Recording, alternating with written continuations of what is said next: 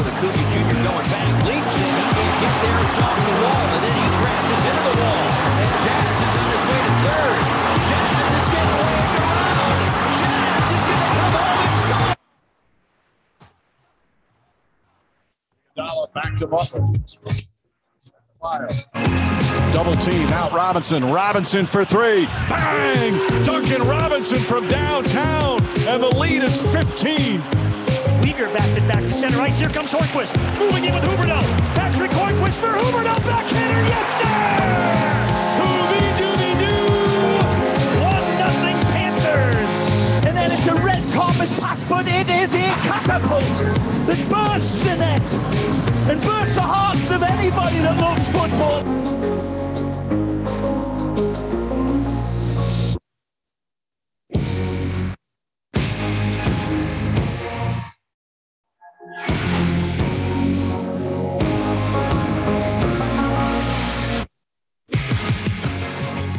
Oh, Corey, I wish I could be happier coming live on a Sunday.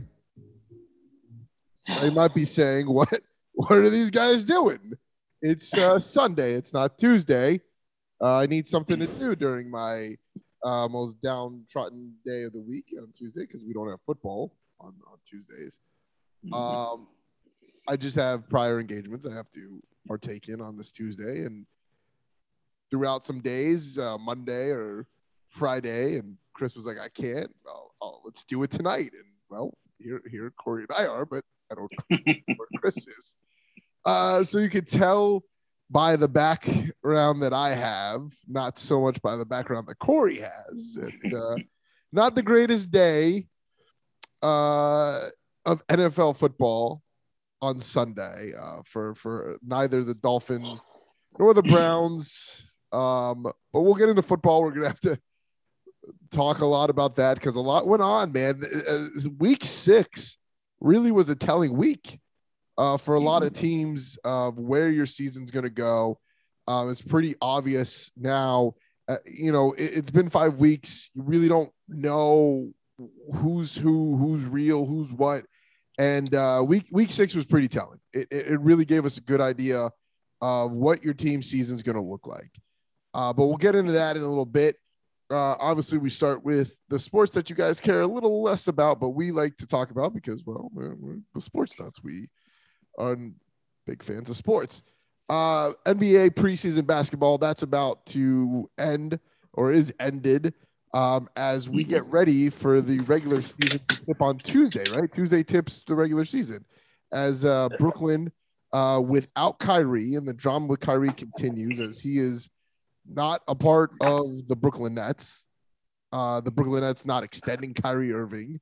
Those talks are done. So it'll be James Harden and the Kevin Durant show going forward. And I don't know. I think I like their personalities a little bit better together than Kyrie. Like I feel like Harden and KD work a little bit better together as far as personality wise. I think they're more agenda based.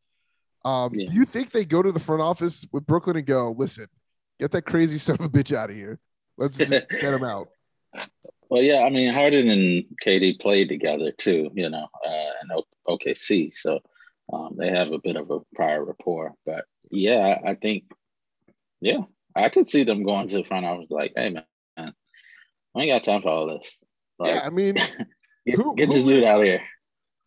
Who really does? Like, and he comes out and says, "Oh, hey, I'm not doing this for myself. I don't have a problem with the vaccine. I'm doing it for the people that don't have a voice." Like, bro, you're $100 million athlete. Like, you don't have to work. Like, don't be the voice of people because what's going to happen is OSHA is going to pass it and say that Biden's agenda is better. Like for people to go to work, which is what OSHA's job is to make sure work environments are safe for people.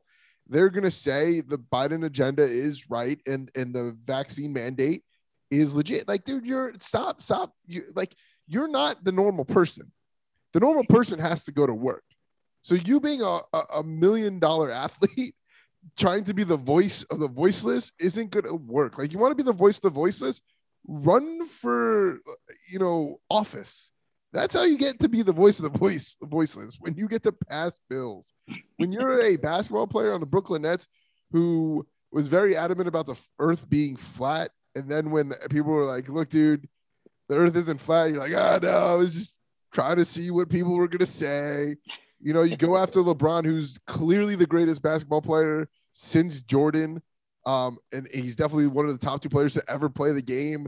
Like you don't want to play with him. Like, dude, like your credibility is kind of gone. Yeah, and you can tell the Nets are tired of him. Steve Nash doesn't want to discuss him. The GM first, he was the first one to be vocal about Kyrie. I mean, he's digging himself a hole. It's coming out a little bit more that the Nets, like a lot of people are saying that the Nets really should look at moving Kyrie to the Sixers. I don't think the Sixers want Kyrie. Like they just got done with a headache with Ben Simmons, or they're still in the process of a headache with Ben Simmons. And I don't think they want to move to Kyrie where you just really don't know what Kyrie's going to be able to do. Philadelphia is a blue collar city. They went blue in the elections. So the vaccine is kind of a big deal in Philadelphia. So I don't think they want him. I mean, you really run out of like places to send him. Oklahoma don't want him because they don't want any salary cap. The only reason they would take Kyrie is if they can trade him for 40 more draft picks. So that's not going to work. I think for Brooklyn getting rid of him now as they get ready to go in and face the Bucks, the reigning champions, I think this was the perfect time for them to say, look, not only did they excuse him from, the facility and the team activities, for them to come out and publicly say, we're not going to extend Kyrie, like that's done. That's as telling as you can ask for about them saying we're done with the Kyrie, experiment. And I think it's a good move because if they cut him, obviously they have to eat some cap on him, but you free up some cap for next season, and they're going to be competitive this year. I think it's safe to say that the top 3 teams in the East are definitely the returning champions in Milwaukee, the Nets, because anytime you have KD and Harden, you're just going to be good. And Absolutely. Then the only team to finish perfect in preseason, the Miami Heat, who knocked off the Boston Celtics, once again, the Heat coming from behind to beat the Celtics in preseason and be the only team to finish undefeated. So I would say with those 3 teams, you'll be in it this year. I think Brooklyn will absolutely be in contention for a championship, at least the Eastern Conference for sure. And they can build their bench because you have Harden and you have Durant locked up. And when you have a shooter like Harden and you have an all-around just phenomenal player like Durant, I think they'll have the ability to attract people next offseason to come in, and they'll have cap space to spend because you get rid of Kyrie. And as much as Kyrie says he's not retiring, I don't think Kyrie really has a choice, because if he just gets straight up cut, which I'm sure that's not going to be Brooklyn's first desire is to cut him. I'm sure they're going to look for somebody to be a trade partner with him. But if he gets cut, like who A, wants to spend that kind of money, and then B, who wants that headache? I mean, I think teams will still take a chance just because, in the cities they're at, he can play. He can play his games and not have to sit out. But with KD and Harden, you have more than enough to compete. And I'm not sure if they still have Dinwiddie, but if they do, he's a solid player as well. Yeah. But yeah, they're still, even without Kyrie, they're top 3.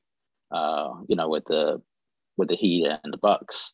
The Heat did lose in the preseason, but that was a game they left 11 players in Miami to face Atlanta. So we had the G League team. That was the only game we lost. But the Nets can do without Kyrie, and but I still think he gets vaccinated in the next 2 weeks. And but like I said, he's gonna, and he's kind of showing his hand when he goes, oh, I have no problem with the vax. I just want to speak for the. Come on, bro. What a silly cop out. Like, if the vax didn't bother you, you could still get vaccinated and be like, look, I got vaccinated. I'm not a proponent of this. I think that this you shouldn't be mandated to have it. But like, yeah, let's be real. He's gonna do it when millions of dollars are on the table and his career really is on the table. He's gonna do it. Like, he's gonna do it. Like, Yeah, I can't see him retiring. yeah. Well, he said he's not going to. He said he's not. Yeah, I never believed that. But yeah, I think in the next 2 weeks, he'll get vaxxed, and depending on what they do this season, they may extend him again. They may revisit. So everybody's bluffing. Like, nobody's telling the truth in Brooklyn. Yeah. Nobody's honest. The front office is like, yeah, no. Like, it's just funny because I feel like in that locker room when they brought in that like group, like when they went out and they got Harden, I think in the back of my head, I didn't express it on the show correctly, but I think in my head I was like, Kyrie doesn't fit. Like, his personality isn't Harden and Durant. Like, Harden and Durant like being the villain. They like love it. Like, I feel like Kyrie, when you look at him play like a character like Uncle Drew, and like whenever he says something, whenever he has a platform, he always backs down. He's always like, "Oh no, just kidding." Like, Harden and Durant never back down. They're always like, when Durant got called out for having all his fake Twitter accounts, he wasn't like, "Oh, I was just just seeing how Twitter works." And then when everybody was like, yo, Harden's a ball hog, he doesn't like to pass the ball, and he was playing with Russell Westbrook, Harden wasn't like, yeah, you know what, I really should start thinking about my teammates. Harden was like, yo, I'm great at what I do. I'm going to keep doing it. And if Russ doesn't like it, then Russ could go somewhere else.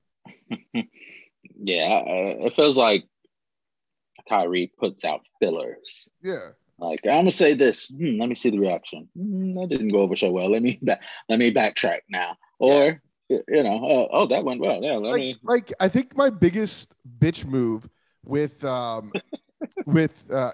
don't even know if we could say this after we talked last week, calling him a bitch move, but whatever, screw it. I think Kyrie's biggest bitch move is he talks about how he doesn't like playing with LeBron and he just doesn't want to play with LeBron, and then LeBron does the biggest boss move you could possibly do, and he drafts Kyrie in the All-Star game, and Kyrie's all buddy with him. Like, dude, if you poop on me, bro, and you leave my town after we win a championship and you don't want to play with me, and you couldn't do nothing with, like, I'm not saying Kyrie wasn't good in the finals when Cleveland went, but like, let's be real, they're not there without LeBron James. Like, that just doesn't happen.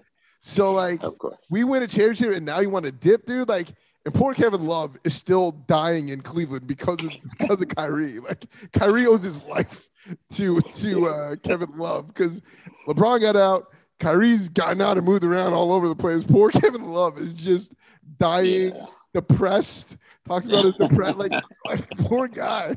Like, they didn't let Kevin Love in on the plan that they were all leaving. Poor Kevin Love, man. He's saying Anderson Varejao come and go 18 times since he's been in Cleveland. That poor bastard. He's trying to buddy up to Tristan Thompson, man. This poor bastard. That's Kyrie, man. Like, there's no grasp of reality, and you could tell that he's a guy that wants to be liked. He wasn't going to get liked in Boston, and kudos to Kemba, because I think Kemba is liked there because you get a guy who can accept responsibility. Like, Kemba knows he's the face of the Celtics. He leaves an organization like Charlotte, which is now doing fantastic with Ball running that show. He goes to Boston. Boston is in complete disarray to where Brad Stevens is no longer the head coach of the Celtics. After everybody talks about he's the man genius of the NBA, they're making him out to be whatever. We'll go with the Cliff Kingsbury of the NFL. And he's gone. And Kemba's kind of, the face of when the Celtics are just completely disintegrating. So Kyrie leaves there, burns the Celtics down, and now he's in Brooklyn. And I just think that he doesn't fit there. And when I look at the league, when I honestly look at the NBA, Kyrie doesn't fit anywhere, man. Like as far as his personality with the rest of the league, great player, unbelievable ball handler. He's absolutely fantastic player. Oh, that's right. Kemba did get traded. He's not in Boston anymore. Oh, dude. No. He got traded to. No, I thought Kemba's still with. Because we just played Boston. He wasn't there. That's right. Kemba did get. That's right. He's with the Knicks. Oh, the Knicks. Him and Julius Randle. Oh, because they trade. Well, who did they trade? Who did they get in return for Kemba? Yeah, he's with the Knicks. That's right. Huh. Wow. All right, so nobody's on the Celtics. Celtics are terrible. Thank you to Irvin. He's waiting, Corey. He's waiting in that chat group for you. Who's Irvin? He's the Jags fan. Yeah, he is. Oh, I knew he would be here tonight. He is here today. He's waiting for you. Where you been, buddy? For Horford, he's been waiting all day since 9:30 this morning. Since the game went on, he's been waiting for. He was like, I cannot wait for your.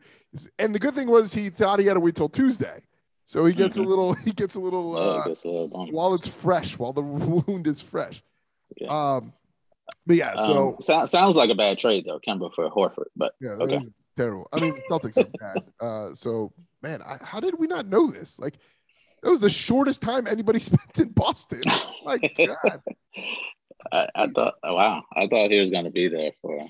Yeah, I thought when you make a move that you get rid of Kyrie and Kemba comes in, you figure Kemba was going to be there for a little bit. But yeah, so just back to it, I just don't see this matrimony of Kyrie working. Look, it didn't work last year for Brooklyn, and I think if you can move Kyrie's money. And it's going to be hard because they're going to eat they're going to eat his salary. But if you can move it and you could add bench players, because that's really where Brooklyn suffered last year was in their bench. They had no depth once you took those three guys off. And despite the mindset that the three of them were going to rotate and everything like that, it didn't work. And so for me, I like Brooklyn's kind of gusto of being like, look, we don't take guys who play 50%. Kyrie is not he's not playing, he's not practicing, and we're not extending him. Like you said, I don't think it's gonna stick. I think he's gonna get his vaccine, and like, you have to extend Kyrie, right? Like, he's so good. Yeah, because I mean, at the end of the day, you have those three and you're competing every year. Yes, depth was a problem last year, but injuries were the bigger problem. Yeah. They barely played together, those three. So if they're healthy, that's one of the toughest teams to face, even with no depth. You could go back to the big three in Miami. We were rolling out Carlos Arroyo and Eddie House and things like that. And, as long as your top three are strong, you can get far. And how do you get stronger than that? I mean, really, how do you? Look, as much as I think AD and LeBron and Russell Westbrook are awesome, they're old, man. Like, they're old, and that's a good big three. Anthony Davison's so old, but Westbrook and LeBron are old. I'd rather have Brooklyn's big three than I would, especially in today's NBA, where shooting is like very important, and we see like how great it is with the Heat, being able to keep Tyler Hero and Duncan Robinson, and add guys like Kyle Lowry and Jimmy Butler, still a very good shooter, and Bam, can put the mid range up. I like what Brooklyn has over what the Lakers' big three is. But so that's going to be a fun opener for the season between the reigning champs and Brooklyn. The other game, are you excited for it? Like, are you like Golden State going to LA? Like that, the NBA thinks we're excited about that. Like Adam Silver thinks that's a game I care about. I mean, it has a lot of star power. Yeah. You know. Are you staying up till 10 to watch it though? No. Probably not. Yeah. No. It's hard to stay up for any of those West Coast games, really. But like, I'm just confused. Like, why, if you're gonna have the NBA champs take on Brooklyn, which is big, like, why don't we get why would you not schedule the Western Conference champs versus LA? Like, why are we getting Golden State? Like, I know scheduling and things like that, but it's game one of the season. I think you could have made it happen. You know? Yeah. And it's not like Clay won't be back, right? Yeah, I don't think he is. Yeah. Like, and they scheduled a great game. Like, here's the thing, too. They scheduled a great game for Phoenix to start the season. Like, they really did. They gave Phoenix Denver to start the season. So why are we not getting that? Like, I remember Denver going a lot further in the playoffs than the Lakers and the Warriors. Mm-hmm. So why would you not just give us that? Like, I understand it's not as sexy as the Lakers and it's not as sexy as LeBron versus Steph, but, like, they didn't do what the Suns did. They didn't do what Denver did. You know, like, give me that. Like, the reigning MVP is on the Nuggets. Aaron Gordon went to the Nuggets. The Nuggets have, like, a good squad. It's all about ratings. Yeah. People want to see Steph. People want to see LeBron. But I don't care. I don't like. These are two teams that aren't going to make the finals. I still don't think the Lakers are good enough to make the finals. They didn't do well in preseason, and I understand it's LeBron and Russ and AD, and they'll figure it out. And Steph is Steph. Like, I get it, but I still don't think.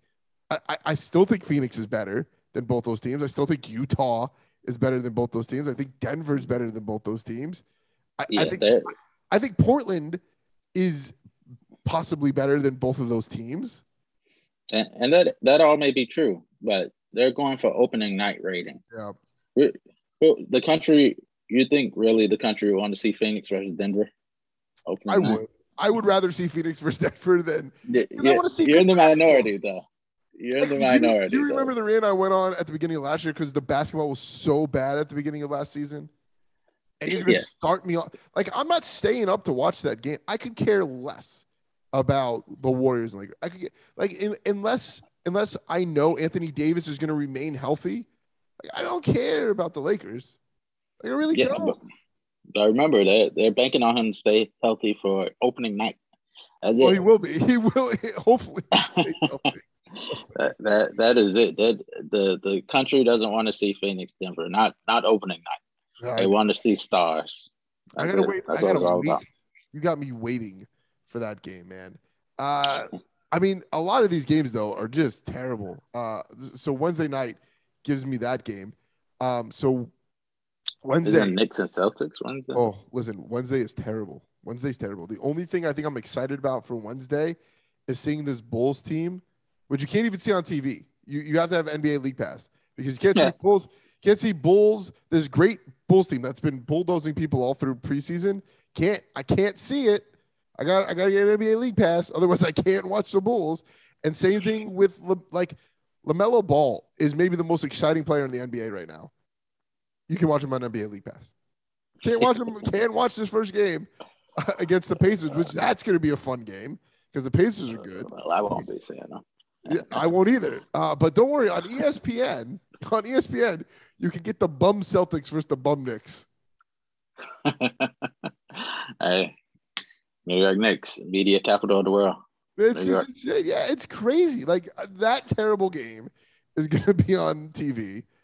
I'm not watching that game. Yeah. I'm sorry. Corey, these games are horrendous for Wednesday night. Wizards, Raptors, Cavs, Grizzlies, Rockets, Timberwolves, Sixers, Pelicans, Magic, Spurs, Thunder, Jazz. Oh, but at 10 o'clock on national TV, you will get Denver and Phoenix. Oh, see the next night. Okay, there we go. Oh, the matchup you asked for. See? Not opening night, but the next night. Yeah, I get it the next night. See, made our point. I can see that's the thing. That's right. I'll go to bed early on opening night after I get my dose of Brooklyn and Bucks, and then I can stay up late the next night because I'm not going to be able to watch the one game I want to watch, the Bulls game. I won't be able to get or Pacers. Actually, I want to see Pacers Charlotte. I won't get that, but I could maybe take a little breather and catch the Nuggets Suns game on the 20th. Thursday. Here's I got a big problem, Corey, on Thursday night. Right, I got a big problem. It's a huge sports night for me. The Bucks are coming to Miami for the Heat to open their season. By the way, not a national TV game. Do you know what the national TV game is? The Dallas Mavericks versus the Atlanta Hawks. That's the national TV game. Yeah, you can catch the Heat on League Pass. Well, I'm glad I live in Miami. Yeah. So wow. Yeah. So Bucks Heat at 8. Then the Panthers, the first place Florida Panthers, the best team in the NHL, Florida Panthers, the 2-0 backed by Sergei Bobrovsky, who has a .948 save percentage. Sergei Bobrovsky. They play Colorado Avalanche, who, even though they're 1-1, are the Vegas favorites to win the Stanley Cup. They'll be in Fort Lauderdale. And then the Cleveland Browns will be taking on the Denver Broncos on Thursday night. So I have fantastic seats for the Panthers game because Colorado, this is their only trip to Florida. They're playing a home and home. So Colorado will come here. The Panthers are going to go to Colorado on 12/12. What do I do, man? Like, I'm going to have to bring 2 phones with me to the game. Or I'm going to have to bring my tablet and I'll have my phone and I'll have to have the Heat game on one screen and I'll have to have the Browns game on another. But here's the problem I have. I'm going to be on TV for the Panthers game because I'm sitting 3 rows behind the penalty box. Oh, wow. So, like, that's awesome. I don't want to be rude to the Panthers. You can't be on TV looking at other games. But how do I not? Like, it's the Bucks versus the Heat. The Heat with their big 3, their first game, and the Browns after losing this week and probably not having Baker Mayfield heading into this and possibly not Kareem Hunt. Like I gotta see what happens because we figured out that that the Broncos are frauds. The Browns can't lose to frauds. We can't go 3-4. I have a solution. Bring one phone. Okay. Have Cleveland game on that phone. That starts at about 8:30, so you'll be like midway through the Panthers game when that starts. But the Heat game starts at 8, so I can first. They'll replay since it's a local game and not national. They'll replay the game at midnight. All right, so when I get home, rewatch Bucks Heat. Yes, but yes. Don't check my phone at all because stay away from Heat scores. Because I gotta see this game. Like I have to see it. You know. So go home. You'll get home probably like 11.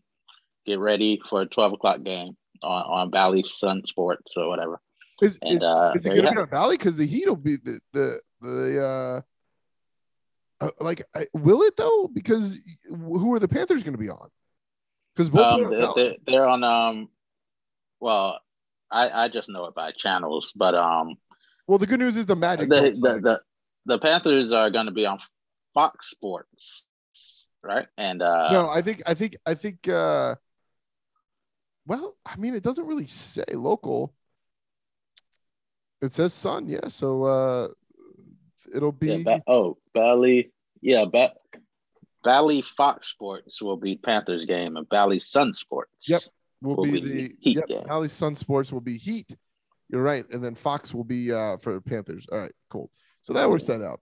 But so that gets us into the NBA as we get ready for the regular season. I think it's gonna be fun. I think there's plenty of intrigue for this season. We talked about the preseason last week. I'm so excited for this season to get started because I feel like we have a ton of finally we have a season where it's just not LeBron and KD and Steph. We have Trae Young, who I'm ecstatic to see. Luka Doncic. Obviously the reigning MVP of the finals in Giannis Antetokounmpo. The Heat's big 3 with Butler and Lowry, Oh my Bam. God, Bam Bam! There we go. Adebayo. How did I'm just looking at? I'm thinking in my head my jersey of Bam, and I'm like, why can't I remember his name? And by the way, the preseason leading scorer in Tyler Hero. That's They right. have him as well. As he's becoming a man. Good for Tyler, finding himself. I mean, he looked great Yeah. in preseason. I'm sorry. No, the whole team did. I think everybody did. So it's going to be a fun one this season. So stick with us. We're going to be covering a lot of basketball. I know a lot of people tune in to hear us talk football, but basketball season, I'm very, very, very much into this season with what the Bulls built out in Chicago. Obviously, LaMelo, I have an absolute affinity with him. Listen, I am the biggest Dame fan, right? Like I've always said that Dame is my favorite player, and I love Dame's game. LaMelo is getting to that Dame level, man. Like I am very much into watching LaMelo Ball play basketball. I think he's just unbelievably talented. So we'll cover a lot of that, and obviously we have high hopes for our Heat. So that's a big one for us. We talked about the Florida Panthers as they take on the Colorado Avalanche on Thursday, but before that, we get a rematch of their series against Tampa. And man, I don't know about this game on Tuesday because I don't know how good Tampa is. So Tampa gets blown out on national TV opening game against Pittsburgh, who Pittsburgh's pretty good. Pittsburgh's got a point in every single one of their games. They have 2 wins, 1 loss in overtime. That 1 loss to the Florida Panthers. At that game, I was at that game Thursday, Corey. It was insane. So the Panthers open up. Your boy Carter Verhaeghe opens up the game, scores the first goal. Panthers jump ahead 2-0 off of a Duclair goal. And then you get you get 2 goals quick by the Penguins, so they make it 2-2. We head into the third period, and Pittsburgh jumps ahead 4-2. And it was the girlfriend's birthday, and I remember saying to her, I said, if we can score before 5 minutes left in the third, we got a chance at this. And at the 6:35 mark in the I believe it was the 6:35 mark. I might be wrong, but I know it was in the 6 minute something in the third. You get Aaron Ekblad scores. I might be wrong. Aaron Ekblad might have scored the second. No, he scored the 3 and 4. The third, fourth. Yeah, that's what I thought. All right, so he scores the third goal, which was a crazy goal, man. Like Barkov is in front of the net, and you just see the panic in Pittsburgh. We're like, oh my god, oh my god, Barkov's got the puck, and everybody just piles on Barkov. Like Barkov just disappears. All the Penguins are diving, and they put their goaltender out of position, and Aaron Ekblad just ends up with the puck on his stick. Easy goal, easy. Scores it, and then he comes back and he puts in the fourth to tie it. Oh yeah, that was the like scrum in front of the net, right? Where they just take out Barkov. Like it was like I'm watching it, and all 5 Penguins are on the side of the net. They blocked out their goalie, so he can't get back. It was the easiest goal Aaron Ekblad has ever had to score in his life. Then he puts in the fourth, the game tire, and in overtime. This is the worst part, man. So we go to overtime, and you only have 5 minutes. Like, so people who haven't been to a hockey game, so it's a 20-minute period, and then in between each period is 18 minutes. So, you have time to, they Zamboni the ice, and you have time to go to the bathroom, and they get food and everything. And we had been sitting in the Corona Beach Club. And if you ever get to go to a Panthers game and you want to have a good time and splurge, get the Corona Beach Club. It includes parking and your food and drinks, and alcohol is included except hard liquor. So beer, wine, and truly hard seltzers. So, like I said, it was the girlfriend's 35th. So we indulged quite a bit. We had quite a few hard seltzers. And so we both have to go to the bathroom. She goes to the bathroom. I go to the bathroom. I get out a little bit before her. But you know me. I don't like talking to strangers, man. There's only a few people I like to talk sports with, and I don't like talking to people that I'm not friends with or I don't know you. Like I'm not good at talking to random people. So I'm in the bathroom, rocking the Joe Thornton sweater, and I'm washing my hands, and this guy starts talking to me. He's like, "Oh, these Panthers, with overtime." I was like, "Dude, I don't want to make a friend. Like, I just want to go back to my seat and watch the overtime. Like, this game's awesome. I want to get out of here."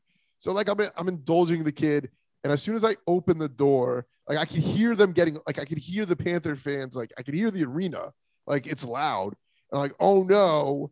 And as soon as I open the bathroom door, and it erupts, and I'm like, "Great, you missed it. You missed the goal. I missed the game-winning goal. Like I missed it. I had the door open, so I get back to my seat. The girlfriend's missing, and for her birthday, I had bought her a Carter Verhaeghe sweater because that's her favorite player. And I get back, she's not there. She walks through the door. I go, "Carter Verhaeghe scored the game winner." She goes, "What?" Oh man, I can't believe you missed that. We both missed the Carter goal, man. It was insane. And my dad, I love my dad. You've met him before. Yes. My dad's telling me what happened. And I was like, "Yeah, no, I can hear it.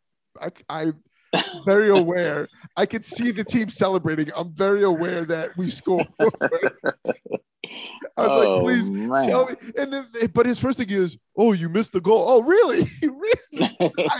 I thought that during overtime, you just celebrate on the ice, like, and they just release confetti before any goals are scored. Thank you for advising me that the Panthers had scored and won. I appreciate that. I guess you made a mistake. Like after the third period, they go right into overtime. I just got to. That's 5 minutes. That's it. Like I was like, "All right, I got time. It's 5 minutes." But there was like a line for the bathroom, and then this kid wanted to become friends, and I was like, I don't talk to people. It was exciting because Bobrovsky made a great goal, one on none, a breakaway, and he made the big goal and big kick save. Barkov came back and passed it to Verhaeghe for the score. It was unreal. Great. And then it was great. Didn't know you missed it though. Never would have guessed the goal. I missed the damn goal. And then the next game against the Islanders, the Panthers just obliterated the Islanders, and Verhaeghe repays Barkov with this beautiful pass that led to listen. So the South Florida is looking for somebody to love. Wade's gone. Marino's been gone forever. The Dolphins haven't you want to love Tua, but you just don't have the love for Tua yet. South Florida. Obviously, we want to love Jimmy Butler. I think there's love for Jimmy Butler, but if we want to embrace a guy that is going to be here for a while because he just signed an 8-year contract, so he's going to be here for a while.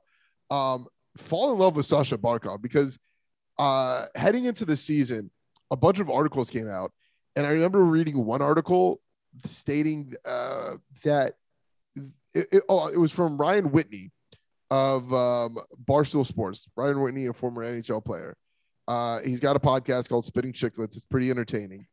And he says in this podcast, he goes, "I wouldn't trade Sasha Barkov unless it's for Austin Matthews, Connor McDavid, and it was Barkov, McDavid, and Nathan McKinnon, which are probably the three best players in the NHL right now." And they're saying those were the only three guys he would make a move for Sasha Barkov. Like those are the only three guys, if you're the Panthers, you trade Sasha Barkov for. So we have an elite player. And if you would have saw that goal against the Islanders, where it was the most beautiful deke ever, he comes in on the right of Sorensen, who's dominated the Panthers for the Islanders. He cuts in on Sorensen. He moves like he's going to the left side of the net, but dangles the puck still to the right. And as he's still going to the left, boop, right into the top right corner, and then falls as he gets like body checked by one of the Islanders. But he does, and he puts that move not only on Sorensen, a Hall of Famer, Zdeno Chara, couldn't do anything about it as he got beat by Barkov. So here's a guy South Florida could get behind. You got I knew the Panthers were good.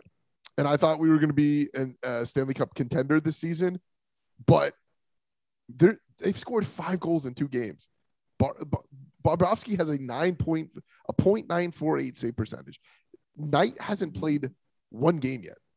We have that kind of combo in net for the Panthers. And I remember everybody so sad that Chris Driedger left. Chris Driedger hasn't played yet for the Kraken. And Sam Montembeault, he got moved from the Panthers after Carey Price took some time. He's taking some personal time from Montreal. So Sam Montembeault, who's also been a goaltender for the Panthers, he goes to Montreal. He's been the starter, and he sucks. They're 0-2. They're 0-2. They're just removed from the Stanley Cup Finals, and they're bad behind him. So the Panthers, Bob plays the way Bob's playing, and we get production from Knight like we got last year. Oh, this is gonna be a fun year. And you know me, I've been super hard on Bob, especially last year. Like I wanted him gone. Yeah. I did, but these first 2 games, if that's any indication of how he's going to play this season, 82-0. No, but seriously, I mean, man, I think we're front runners if he plays to that level, because the non-goalies we have, which is everybody else, wings and centers, defensemen. I mean, we're loaded. The lines are loaded. Loaded. Corey, I was watching I haven't even seen Reinhardt. What is that? But he played well against the Islanders. He hasn't scored, but he played well. He didn't play so hot in game 1, but he's new. He's got to learn his line mates and things like that. But I imagine when he gets accustomed to the team. I was so mad with Anthony Duclair last year. I was like, what good is the speed if he can't score? Did you see his breakaway? Owen Tippett fed the puck a little too high for him. He knocks it down and just goes balls to the wall on Sorensen on a beautiful break. That's his second goal in 2 games. Duclair's playing out of his mind. My boy Duclair. Like I'm so happy. And the crazy thing too is the Panthers are still figuring out their lines. Like we made line changes. Quenneville made changes to the line. Like the lines they rolled out against the Islanders wasn't the same lines that they rolled out against Pittsburgh. And the Panthers don't have it easy. Like they really don't. They open up against Pittsburgh, who has more points than anybody in the NHL. And you say, well, Aaron, you said the Panthers are the best team in the NHL. How is it if the Penguins have more points? Well, very simple. Penguins played 3 games. Panthers have only played 2. Panthers are have 4 points. They're 2-0 compared to where Pittsburgh, they lost to the Panthers, but they beat the crap out of Tampa.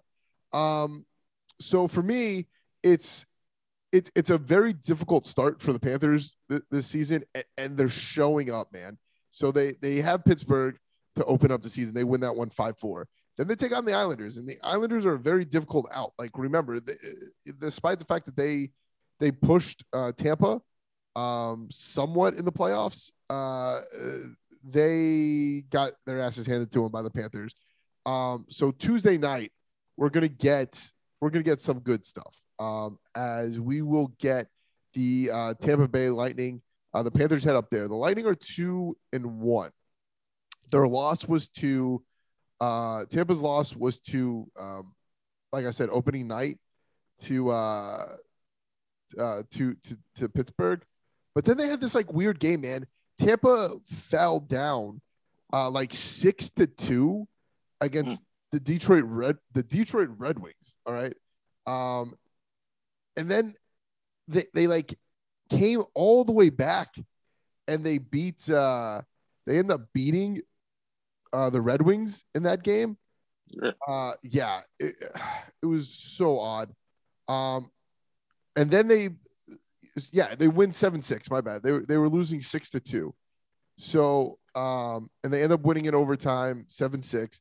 And then they're playing Washington, and Washington's up in that game 1-0 for most of the game. And Tampa scores. They go into overtime. Tampa wins 2-1 in overtime. but they don't look strong, man. They've given up this season, and granted, 3 of them were empty netters to Pittsburgh in the first game, but they've given up 13 goals this season. And you can't do that against the Panthers offense, because the Panthers offense is pretty damn good. Yeah. And man, I knew Barkov was good, but it wasn't until like 2 years ago where I really started watching him, and like he's great. Oh, he's like, unbelievable. Just his shot selection and shot placement and his smarts for the game. He knows what spots to be in. Like, I really, really admire the way he plays. No, he's unreal. And like I said, the Panthers got a pretty good deal on him. They signed him 8 years at $80 million. So he's gonna make $10 million a year. So he's making the same as Bob. But yeah, that's a discount. He knows, yeah, because he could have made $13 million in the market. But he wants to make sure that Huberdeau gets re-signed. He's going to make sure Aaron Eklab gets re-signed. They have a lot of young players. But what a mixture of old and young that this team is rolling out with Sam Reinhart, who's here for 4 years. Barkov, Huberdeau, Eklab. You have Joe Thornton, Joe Thornton looks like he's having a blast, like an absolute blast. When they scored that overtime winner in against Pittsburgh, like he's the first dude on the ice. And I got to tell you, man, I've been a Joe Thornton fan for a very long time. I've gotten to see him when he's come here with San Jose. I believe I saw him when he was with Boston and he came here, but I know for a fact I've seen him a lot when he was with San Jose. He's one of my favorite players. And seeing Corey, he's huge. Like, he's such a big human being. And that beard, live, it's its own person.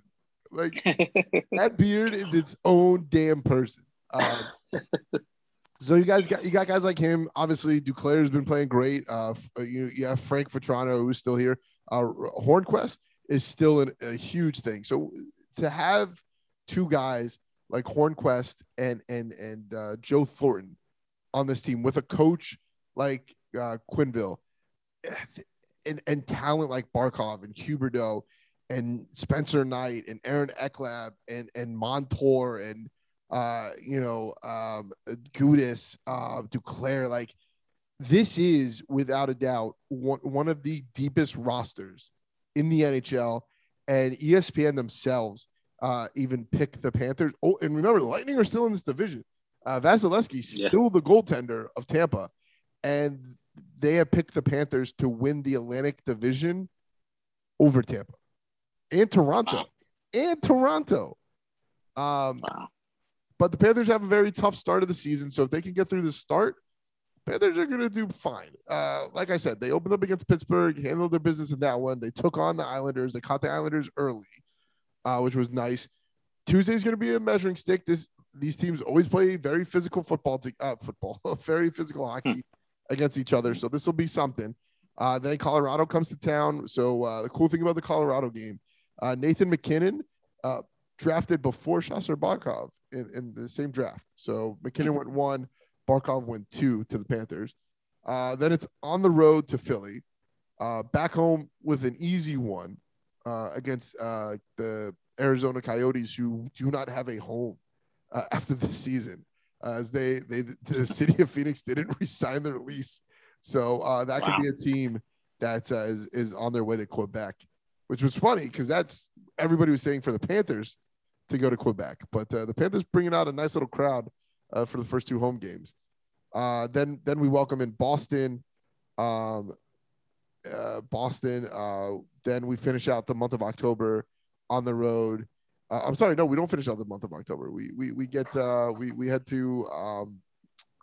to Detroit, and then the next night a tough one as we head to Boston. So the Panthers have a pretty tough schedule to start the season, because even after Boston, it's home against Washington, then home against Carolina, before a breather against the Rangers. So the Panthers got a little rough, man, to start the season. If they can maybe only lose 3 of these games and hopefully get one of the 3 losses into overtime. It's a very good beginning of the season for Florida.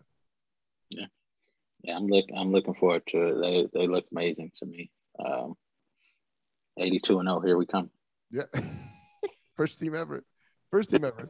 I'll tell you what though, TNT got the broadcast now for the NHL. Like, so ESPN has some games, TNT has some games. Really? Yeah, NBC lost the NHL. So it's now with ESPN and TNT. So Wayne Gretzky is one of the guys now. That's one of the analysts for the pregame for TNT, and it was so uncomfortable. The first game, which was Rangers Washington, and to the point where like he asked the other pregame guys, he was like, hey, can we get off of Gretzky? Can we get off this Gretzky thing and talk about something else? Because it literally was the entire first night. It was like TNT was like, how do we get people to watch? And it was just like, say Wayne Gretzky a million times. They even did this thing where they put during the game, and it was not done well. During Ranger, which ended up being a boring game because the Caps blew out the Rangers and the Rangers looked terrible. They had like a little picture of where like they had the game, and then they put Gretzky talking about the game in the top right corner, but you still had the announcers talking. So like you barely could hear what Gretzky's saying over like the play-by-play. And I was like, this is just terrible. Like, I want to watch the hockey game. The Rangers just signed oh God, what's his name? He was with Vegas. Oh no. But they signed the enforcer from Vegas. Ryan. Oh, it's escaping me. It'll come to me. But they signed this enforcer from Vegas, and Washington has Tom Wilson. And you're like, oh man, these guys might fight tonight, and this is gonna be awesome. Like the 2 biggest bullies in all of the NHL, we could possibly see them go at it. And it never happened. It didn't. But like it was just awkward to have like that situation like occur where Wayne Gretzky is just in this box talking, and you can't hear a word that he's saying because there's a hockey game going on. They might as well have the inside NBA crew. Well, here's the funny thing, because Chuck showed up on the show. He showed up on the pregame. Yeah, listen, Charles Barkley maybe had the most hilarious thing during the pregame. So there, once again, it's Ryan Reeves was the player that the Rangers got from the Golden Knights. So we all know that Gretzky wasn't a fighter. So they show a video of like one of Gretzky's only fights against the North Stars, right? That's how old this fight is. And Chuck, like as only Chuck could do, he's like legitimately baffled. And he goes to Gretzky, goes, "You let a man with a perm beat your ass?" One of the greatest clips because he's legitimately baffled. Oh God! Like the look on Chuck's face as he's like as they cut back to him after he watches Gretzky get his butt whooped. He's like, "Let a man with a perm beat your ass." That's his boy. True Chuck fashion. Yeah, like Chuck and Gretzky are boys. Like they golf together. Obviously, Gretzky's son-in-law is Dustin Johnson. So who doesn't, one of the best golfers in the country, in the world. So who doesn't want to golf with Gretzky? I mean, have you ever seen Gretzky's daughter, Paulina Gretzky? I haven't. That's right now. I want you to Google Paulina Gretzky right now. I want people to see your face. I might blank out. All right, that's fine. We'll take a pause real quick. I want you to Google Paulina Gretzky. This is Dustin Johnson's wife, Wayne Gretzky's daughter. Okay, let's see. Can you see me? Did I disappear? Yep, you disappeared. I'll wait for you to come back. Paulina. And anybody else while Corey's doing this, just go ahead and Google Paulina Gretzky, even in a bathing suit. Better off, do Paulina Gretzky in a bathing suit, and you're welcome. Mm-hmm. Oh wow! Yeah. Oh, I would be nice. Yeah. Oh wow! Okay. Yeah. Yep. All right, Paulina. Oh gosh! Or you're looking at it. You're looking at it way too long now. No. No. No, I'm trying to get back. Okay, there we go. Yeah, man. She's wow. She's something special. She's something special. She's nice. She is. Yeah, my first time seeing her, and won't be my last. Yeah, no, I told you. She's very nice. Oh yeah, and she's married to Dustin Johnson. Dustin Johnson, yeah. Okay. So I'm sitting with my dad. We're watching the Rangers game. He's dealing with the Gretzky Love Fest as well, and he goes, "Did any of Gretzky? Because Gretzky's got 4 kids. He's got 2 daughters and 2 sons." And he goes, "Did any of the kids follow in the father's footsteps?" And I was like, "Man, that's a really good question because I've never seen a Gretzky in the NHL since literally the greatest hockey player of all time." And Pauline is obviously a model. When your brother-in-law is one of the greatest golfers in the world, and your dad is the greatest hockey player, you probably have a really good swing. So his youngest son is a golfer. His oldest son went into minor league baseball, and then his other daughter, same thing. She's into golf. So not one Gretzky followed in their most infamous father's footsteps to play hockey. So I mean, that's probably smart though. Yeah, because you're not living up to that. He's one of the greatest, if not the greatest of all time. So he is the greatest. Not to take anything away from Gordie Howe and all the others, but he's the greatest player of all time. And they were asking him the thing that annoyed him. This was the crazy thing that annoyed him, is they asked him, obviously Washington was the game, so Ovechkin came up, and right now Ovechkin's the only person who can break Wayne Gretzky's all-time goal record. And they asked Gretzky, they're like, "Oh, do you want him to break it?" And Gretzky honestly said yes. And they're like, "Oh, come on, that's not true," and blah blah blah blah. And Gretzky goes, no, it is true. He goes, "I'm not a goal scorer." He goes, "I'm not a pure goal scorer." He goes, "I'm a playmaker." He goes, "But when I played, I looked to pass first, and then if there was no," which is true. If Sasha Barkov is a playmaker who, and if you watch him play, he's going to pass it. He's going to look for the play first. And then if there's no play, he'll score because he's that good. He's a playmaker. Alexander Ovechkin is a goal scorer. And the one thing that I like that they did on the TNT broadcast that I haven't seen in a while with NBC, and not that NBC did bad, because a lot of the guys that did the NBC broadcast are the play-by-play guys for the TNT team. But they were pointing out Ovechkin, and I think this is going to help people learn hockey and grow with hockey, is they were pointing out how Ovechkin sees the ice and why he's so good at scoring.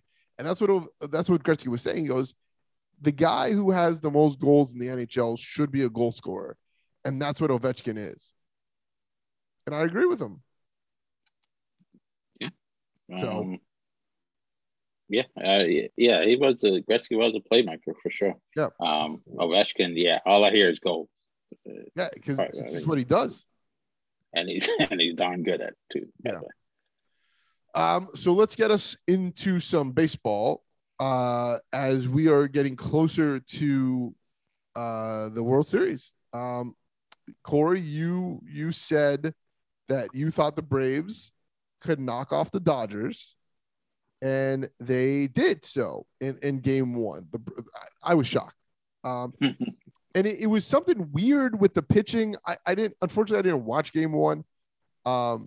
But they said that the Dodgers ran through 8 pitchers in 9 innings. Yeah. That was a little weird. Like it felt like a bullpen game in the playoffs. In game their one. starter went 4 innings, even though he only gave up a run. They pulled him after 4, and then they went pitcher. Every inning, a new pitcher. I didn't understand what was going on because I caught it after the starter had been pulled. Yeah. So I caught it like 5th or 6th inning. He was already gone. And I was like, who are these guys then? And so I looked at the box score and I'm like, did they really do a bullpen game? Yeah. In game 1 of the playoffs? Game 1 of this championship series. Because I'm like, why did he leave the game? So I didn't hear about an injury. Yeah. He left the game after, and it was 1-1 when I joined. When I joined in progress, it was 1-1. So I'm like, what in the world are they doing? I think it was Urias. I think it's he started, but he didn't last too long. So I was like, whoa, what? A few innings and how many pitchers? 8 pitchers? 8 pitchers in 9 innings. The Dodgers won. Yeah, it was really, really weird. I didn't understand that at all. Yeah, I couldn't fathom it, and they lose. But the good news for the Dodgers is it's the middle of the 7th. They're up 4-2, so they're able to take back home field advantage if they can get past this one. But I'm shocked that the Braves are like they didn't look this good during the regular season, and they're doing pretty damn well. I did enjoy Chris's text last night when he was like, playoff baseball's so good, and then nothing else after that. It was just playoff baseball's good. And we're like, yeah, man, I like playoff baseball. Because I've been invested in this Astros Red Sox series because I came onto this program. I didn't think that the Red Sox were good enough offensively to stick with the Yankees in the play-in in the wild card game. And then they take care of the Yankees. Then they take care of the most impressive team all season when they handle the Rays, beating them 3-1. And they open up game 1 against the Astros, beat them. And the Astros, I thought for sure were going to just handle the Red Sox.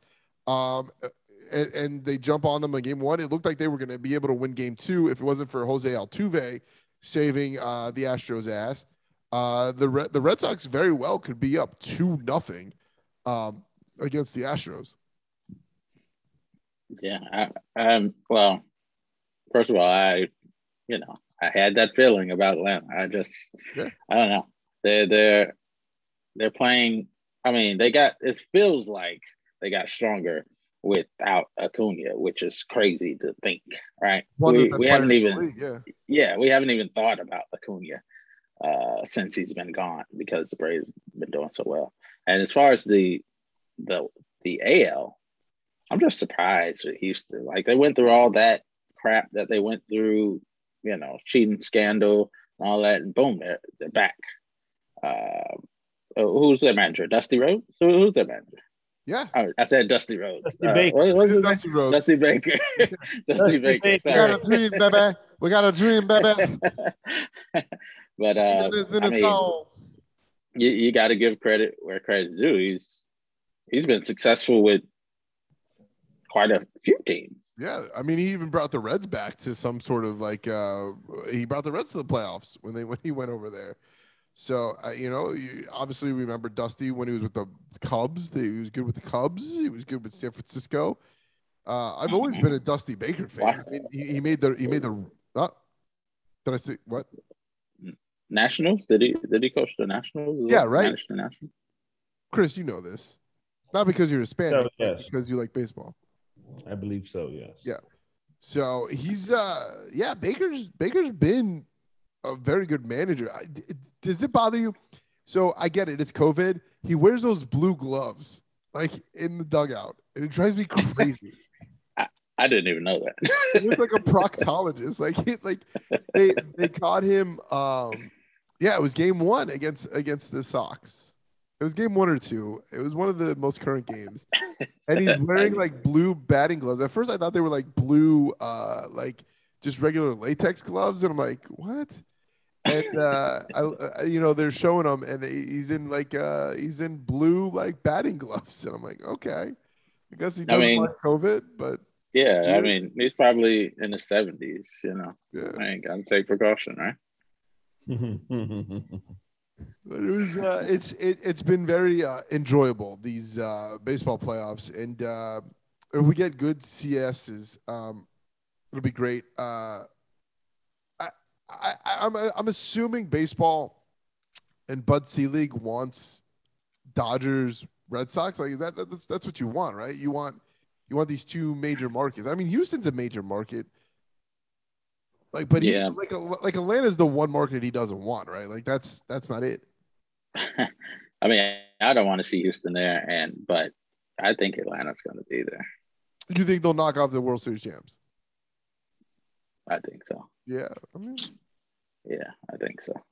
We'll see. I mean, it'd be fun to see Jackie Bradley go back to Boston. That'd be really cool. I'd enjoy seeing. Yeah, that would be fun. Chris, who do you want? You're the baseball guy. I want the Marlins. I don't think that's happening. I think the Marlins are out of it. I'm not 100% sure, but I don't think the Marlins have a shot at the World Series this year. I wouldn't mind the Sox. I wouldn't mind the Sox. You want the Sox, but I feel like they're like the Braves. I feel we just don't know enough about them. All their stars are gone. Well, is Dustin Pedroia still there? I thought the Rays had an incredible year, and Boston beat them. Like they handled them 3-1. Handled them, and I thought after Houston coming back in the first game, I'm like, okay, Boston had their shot, and the second game, Boston handled them. So, wait, didn't Houston win the second and Boston won the first, right? Or did I get it confused? No, Houston won the first one. Okay. Right. Boston was up 4-1 or 4-2, and then that was the Altuve game, right? Game 1 was the Altuve game. All right, so game Altuve doesn't get the credit he deserves. Well, because he's a really good hitter. He's a midget, and he was like that offensive. Can we say that? Is midget okay? No, I don't care anymore. I don't care. I'm going to say what I want to say when I want to say it, and if you get offended, okay, then you should talk to yourself. Okay. I don't care anymore. Stupid now. Thank you, Dave Chappelle. Yeah.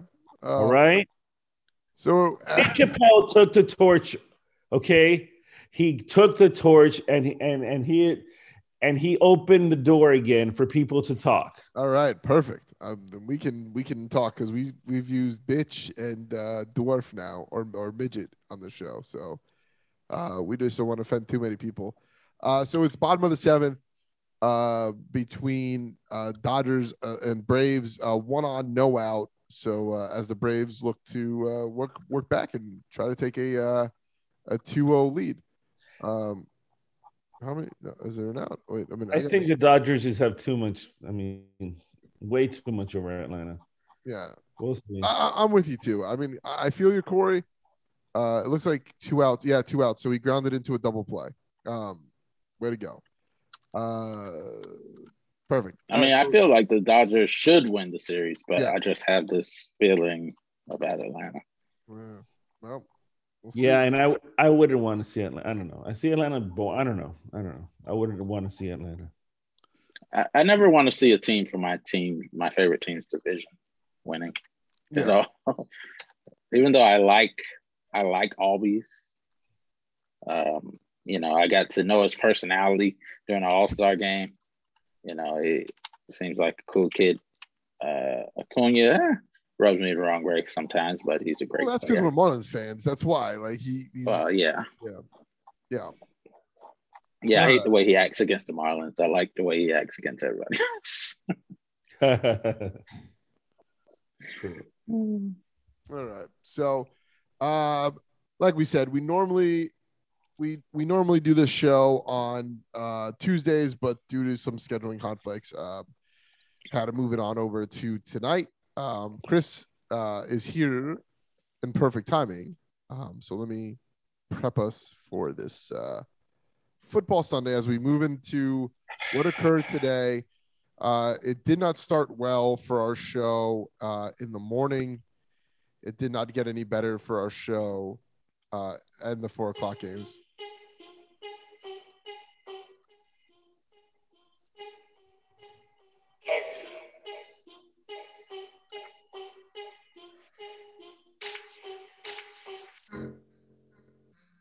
All right.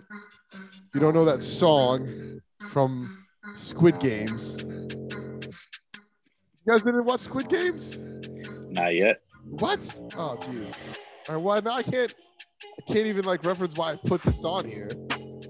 You guys didn't see it, but football started at 9:30 today at the Tottenham Hotspur Stadium, and it wasn't what the Dolphins wanted. And Tua Tagovailoa comes back. You're without Xavier Howard. You're without Byron Jones. You're without Devontae Parker. And you're like, all right, this probably isn't going to be great for us. But then the Jaguars counter. They're without Miles Jack, and they're without their starting cornerback. And also Urban Meyer's their head coach. So you're like, No. The Jaguars miss their players are nothing compared to what we did not have. Okay. Okay. You might as well say that, their water boy was injured. Okay, please.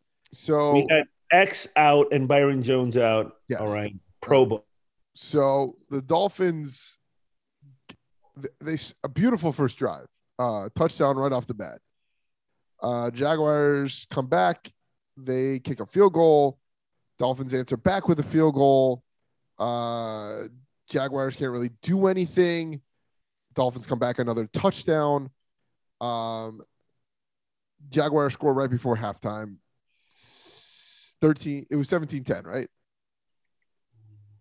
At halftime, I think it was 13-10. It was 13-10 Miami. Jaguars take the lead at a halftime, right? They get the ball back and they take the lead after halftime. Yes. Then Tua does what Tua does. He throws the interception, right? He throws. What does Tua do? What does Tua do? Tua does. You said he does what? Yeah, Tua throws yards and touchdowns much more than interceptions. What do you mean? What did he? He threw it. You're saying like he does that on a consistent basis. He does. He throws an interception every game. No, he doesn't. He doesn't. Look at his numbers. His interceptions are half of the touchdowns or yards. Corey's so offended. He does what he does. He's so offended. Well, I mean, facts are facts. So Tua throws the interception. Huh? Tua throws the interception. It was a bad interception, yes. But the Jags don't really do anything with it. The Dolphins jump ahead. The Jags then come back. They kick the. No. Let's not say jump ahead. How did they jump ahead? How did they? Yeah, let's not. Yeah, let's not. Touchdown. Was it a 2-yard drive? No, they scored a touchdown. No. 1 second. I was watching Fat McCorkle, who threw a really bad interception for 6, and he threw a lucky throw for a touchdown. And Roma was sucking his white ass. Wow, nerves of steel, ice cold veins. Tua threw a really bad interceptions, and then he had a 91-yard drive where he was incredible to take the lead. Now, if Corco is going to get his fat white ass sucked, I want someone to finally suck Tua's Hawaiian's ass. Then the Jaguars drive the field, kick a game-tying field goal. The game goes. The Dolphins stall. They're not able to do anything after that. Jaguars drive. Doesn't look like they get into field goal range, but they kick it, and their kicker hits it. And as time expires, the Jaguars beat the Miami Dolphins to By drop the the way- Dolphins to 1-5. By the way, that kicker looked like he was 8 years old. Well, Yeah. the Dolphins lost to an 8-year-old then. Oh, I will no, that's illegal. I want someone to look into that. Yeah, it was so weird. That tying field goal looked like it was wide right. Yep. And then And at this the hooks in. final second, it hooked in. Yeah. Oh, God. They had missed like 30 straight field goals. Yeah. Or something. Yeah. It was their I first, don't know why the football god. That was an example of the football gods going, nah. Let's put it in. that Let's was put it the in. only 2 field goals the Jaguars have made all season. That's incredible. That's incredible. But it comes down to this. I don't put at all this loss on Tua Tagovailoa. At all. I put That makes 3 of us only. Yeah. What are you talking about? Twitter saying he lost this game. I put this all on 2 things. First, that offensive line. That offensive line is atrocious. It's absolutely terrible. And second off, the offensive coordinators, you can't have 3 running backs with Ahmad and Brown and Gaskins and not have a lead back. Somebody has to get the touches because you see it with everybody. If running backs can't get into rhythm, then it doesn't happen. Like don't give me what happened with the Ravens today because that has nothing to do with it. Lamar Jackson was still the number 1 running back for even though he didn't have as many yards as I don't even know whoever Devontae Freeman, he was still their lead running back. And the Dolphins would go to Gaskins. He would have 2 good runs and then 3 mediocre runs. Then they'd put in Brown. He would have 3 good runs and wouldn't do anything. And then they would put in Ahmad. Ahmad would have 3 good runs, then not do anything. And then they're back to Gaskins. We saw it happen with James Robinson today. Once James Robinson was able to get going, he was going. And when you don't allow a running back to do that, even the Browns with Kareem Hunt and Nick Chubb, they're both in there. They allow both those guys to get going. And Brian, who I don't know if it's Brian Flores or the 2 offensive coordinator set that the Dolphins are doing, but right now Brown looks like the best running back for the Dolphins, right? He needs to be the guy. Feed him. Nah, I still think Gaskins is Gaskin is the lead back. But he's not doing anything. He had 1 good game with Jacoby. Yeah. I think that falls on Jacoby a little more. Yeah. But somebody has to be the guy. You need to keep feeding them. Malcolm Brown seems more short yardage to me, bruiser, and he still couldn't get the short yard, by the way. Yeah. Yeah. But none of them That's could. what lost us the game. Well, no. Yeah. That's I can tell you what lost us the game. The fourth quarter. Yeah. Fourth quarter, Tua was 9 of 10 before the last drive. Tua was 9 of 10. He was piercing the defense, just boom, completion after completion. The last drive where we needed it, we ran it 4 times and passed 3 times. Why take it out of his hands? And that's the thing. But that goes back to my point with the running backs. The Dolphins don't know how to let their offense get into rhythm. It's always disrupted. The only person who was able to get into rhythm today was Jalen Waddle. And Gesicki. Gesicki. Here's my problem with Gesicki, though. Gesicki is very good. I'm tired of Gesicki. Oh, every single play, Gesicki's crying. Every single play, he's looking for the referee, complaining about something. And I understand there was a few plays today where he had a right to. Well, they should stop holding him every play. He was right. Every single play. And it's not just this game. Every single game, Gesicki's first thing to do is look for a referee. But he's right. What do you want him to do? I hate that. But if the coaching staff planned to go for it on 4th and 1, if they had their mindset like if we don't make this 3rd and 1, we're going for it on 4th and 1, then one of those 2 plays you got to let Tua throw it. You got to call a play for Tua to pass. Yeah, those 2 plays, especially how he was playing. Yeah, Tua he was over 300 yards. Look, I said this, Corey, in our group chat. And it's no disrespect. I don't think Tua is Tom Brady. I don't. But when you watch Tom Brady play football, Tom Brady gets the ball out quick. He makes his reads fast, and he zips the ball in. He's not a deep ball guy. And I don't know if Tua can, like, maybe he can be, but this offensive line is not going to allow Tua Tagovailoa to be a deep ball guy. Like, Miami's not going to be that. And it's sad because you see how good Jalen Waddle was today. Like, I get Jalen Waddle had a lot of drops heading into this, but Jalen Waddle showed up today. He showed up big time. And you can't use your pieces correctly because Miami's offensive line is bad. How many times did Austin Jackson, right? That's his name, Austin Jackson, get penalties when you don't need it? That offensive line is horrendous. And I don't know what you do with Greer, but Miami's number one focus this offseason, they should draft an offensive lineman in every single round of the draft this year. In every single round of this draft, it should be an offensive lineman because that's their weak point. It was rough. Well, I mean, will that work though? Our line is full of first, second, and third rounders. But Corey, they're not getting better. Like they're not. Like, but are we taking the right people? I don't know. I mean, look, Miami's going to have a ton of money this year, and it needs to be spent all on offensive linemen because that's I'd rather spend on offensive line than draft. Listen, I understand Jalen Waddle. I understand he's going to be a great player. I really do. Miami maybe this year should have looked towards an offensive lineman and took a wide receiver a little later in the draft. Like, I'll take Waddle. He ain't going to be able to do what he does if they don't get some protection for their quarterbacks. But look at this, and the Tua haters aren't going to like this, but whatever. Yeah, because Tua's getting crushed right now in the chat. I'm sure for whatever stupid reason. Who's crushing him? Who's crushing him? Everybody. If you're in the chat and you think Tua lost that game, you're a freaking moron. And come at me. It says, okay. I knew. And he outplayed Trevor Lawrence, by the way. He said, I knew he'd throw for over 300 yards, but Tua isn't throwing a pass over 40 yards. Tua had a very questionable play, though.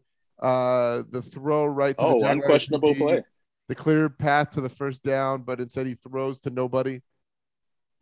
Oh, so we're picking out 2 plays out of 60 plays that he was a part of. Oh, see, that's the thing. People expect Tua to be perfect. Why is that? Why can everybody else make mistakes? When fat white ass McCorkle can make mistake after mistake and his white ass gets sucked. Why can't Tua get his ass sucked? Why?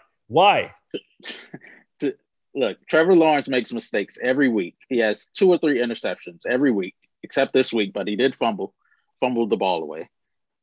Burrow throws a couple of interceptions every week. Let's not get into Zach Wilson. Even Pat Mahomes has like double-digit interceptions now. He does. And it was questionable. I know they blew away Washington, but that game was a lot closer than that final score showed. Washington was in that game. He was making mistake after mistake. But I wanted to go back to this point, and Tua haters aren't gonna like this. But if the average fan looked at the game today, they think our offensive line did well. But they didn't. And they didn't. They didn't. But it showed really bad with Brissett in there, right? Top above average to elite quarterback mask those deficiencies. Tua made them look decent, like they played decent when they really didn't. Oh, they did not look decent. Anybody physically watching that game? Ooh, bro. No. Tua barely got touched. Tua was rolling out a lot. He was rolling a lot. Okay, look how many incredible throws he did on third down, where he eluded the sack, or he had a hand on him. Well, that's what I'm saying. He still threw a perfect pass. Well, let's relax with that. There was a couple behind, but the statement is that. Wait, no, hold on. He is eluding a sack with someone pulling his other shoulder pad, and he still completed it. Yeah, but I've seen a lot of quarterbacks do that in the league. I've seen that happen a lot. Yes, good ones who get their ass sucked, and I'm here to please have Tua's ass sucked for once. Does Derek Carr get his ass sucked? I mean, yes, big time. I don't hear people. He was in the running for MVP until people thought, okay, when they were 3-0 and he had that great game versus the Ravens, people were saying, "Is this Carr's year for MVP?" Oh no, I don't think that's true. Tua came from broken ribs and threw for 300 yards, 2 TDs, and had us in position to win. It doesn't matter. Jacksonville. It's Jacksonville. Doesn't matter. That was okay. That was the game. That was the team we had today. See, that was going to be the built-in excuse. If we win, it's Jacksonville. If we lose, how do you lose to Jacksonville? It was a no-win situation. And I've said on this show for weeks, you let Tua throw it 45 times like Herbert, he's going to throw for 300 yards because he's a good quarterback, just like Justin Herbert, who, by the way, had a great game today. Getting blown out again. He gets blown out pretty often. The thing that's being said is that all these statistics, and yet still it's a loss. Okay. Hasn't Herbert been putting up all these statistics? No. We're not talking about that. And losing effort?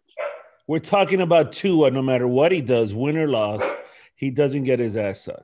I think when it comes down to it, today's loss, I'm not putting it on Tua. I'm not putting it on Tua. I don't put today's loss on Tua. I put today's loss solely on that offensive line and the coaching staff. I don't think they allow players to get into a rhythm. Offensively, I don't think the Dolphins are look. Tua is part of the offense. Don't take offense to this, even though you're going to. He's a big part. The offense is bad. The offense is bad. The Dolphins' offense is bad, and it starts up front at the offensive line. That's really what it is. That O-line is not good, and it's not. And they need to figure that out because they're not going to progress without an offensive line that's going to protect Tua and give him the ability. He's not going to throw deep. They can't. They don't have enough time to throw deep. Look, I refuse to believe that 31 other teams have solid O-linemen. I'm not saying that 31 other teams do. Good quarterbacks make bad O-lines look decent. Who? And that's what happened. Who? That's what happened today. What quarterback makes a good offense, a decent O-line look good? Russell Wilson doesn't have a good O-line. And that team's bad. I don't think the Seahawks are good. I've said this for a while. I don't think the Seahawks are good. I don't. I don't think the Seahawks are good at all. Yeah, but they've generally had winning record. As DK Metcalf, that's fine. They could have the Cardinals haven't been as good as what they are right now. And who else is out in that NFC West? Aaron Rodgers doesn't have a good O-line. Okay. Tom Brady didn't have good O-linemen. You're talking about the two elite quarterbacks. I'll give you Aaron Rodgers. I'll give you Tom Brady. I'm not giving you anybody else. Anybody else? Name a quarterback. I'm sure they don't have a great O-line. Josh Allen has a great O-line. No, Josh Allen plays great. And he has a great O-line. They have no running game. And those guys are able to put up decent yards, their run game. Same thing with Patrick Mahomes. He has a pretty good offensive line. We put up decent yards today, too, with no running game. It's also against Jacksonville. There we go. Yeah, that's what we're going to hear. I mean, but all right, so let's be real. Let's be real about this. And we'll talk. Obviously, we have to break down this game. Okay, then I can combat that with saying that all of our receivers except Waddle were hurt. They were. Okay. But I'll tell you what's his name. Mac Hollins had a great game, man. Mac Hollins is great. That's another thing. Yeah. That's another thing too. Tua's still playing with the Mac Hollins and the Albert Wilson. He still hasn't even played with Parker and Fuller and Preston Williams. Yeah. Like he's playing with a broken team and still doing what he does. Playing with Albert Wilson, a rookie, and Mac Hollins. Yeah. So Dolphins got a big one this week, where they need to win it. It's at home, right, against Atlanta. Yes. Atlanta's coming off a bye, so they're a little rested. Some time to prepare for Miami. We're the only team that comes back from London without a bye. That was the Dolphins' choice. Once again, that's on the Dolphins front office. If there's fatigue in the that is all on the Dolphins front office. if they lose to Atlanta, you gotta believe Greer's done, right? Like this is it, like because that was his decision that they want their bye later in the season than after coming back from London. The reason I wouldn't get rid of Greer is because that would probably mean the end for Flores too, because the new GM wants his own head coach, and I don't think Flores is deserving of getting fired. Because there's one guy who can but Corey, there's a guy who can save that. All you have to do is get Stephen Ross to say, hey, we're changing the GM. When the GM comes in, Flores stays. But no new GM is going to want to do that. Yeah. Look, Flores, and I'm seeing all this fire Flores stuff. I don't think until game 2 of this season, you had no problems with Flores. I don't have a problem with Flores. My problems with the offensive coordinators. Terrible. Yeah, I'm not saying. Yeah, I'm not saying you in particular, but people didn't have a problem with Flores until this year, and he has 4 out of 5 losses without a starting quarterback. So let's pump the brakes on now. All of a sudden, Flores can't coach. Okay. Yeah, because that defense. Listen, that defense. I think I sent a message to you guys. I think it was like midway through the third. I was like, "Oh, the defense is up." Like they were getting after Trevor Lawrence, and once again, that's they're pressuring with knowing that if Lawrence could get it past the linebackers, there's nobody in that secondary. Look, Marvin Jones got a touchdown today.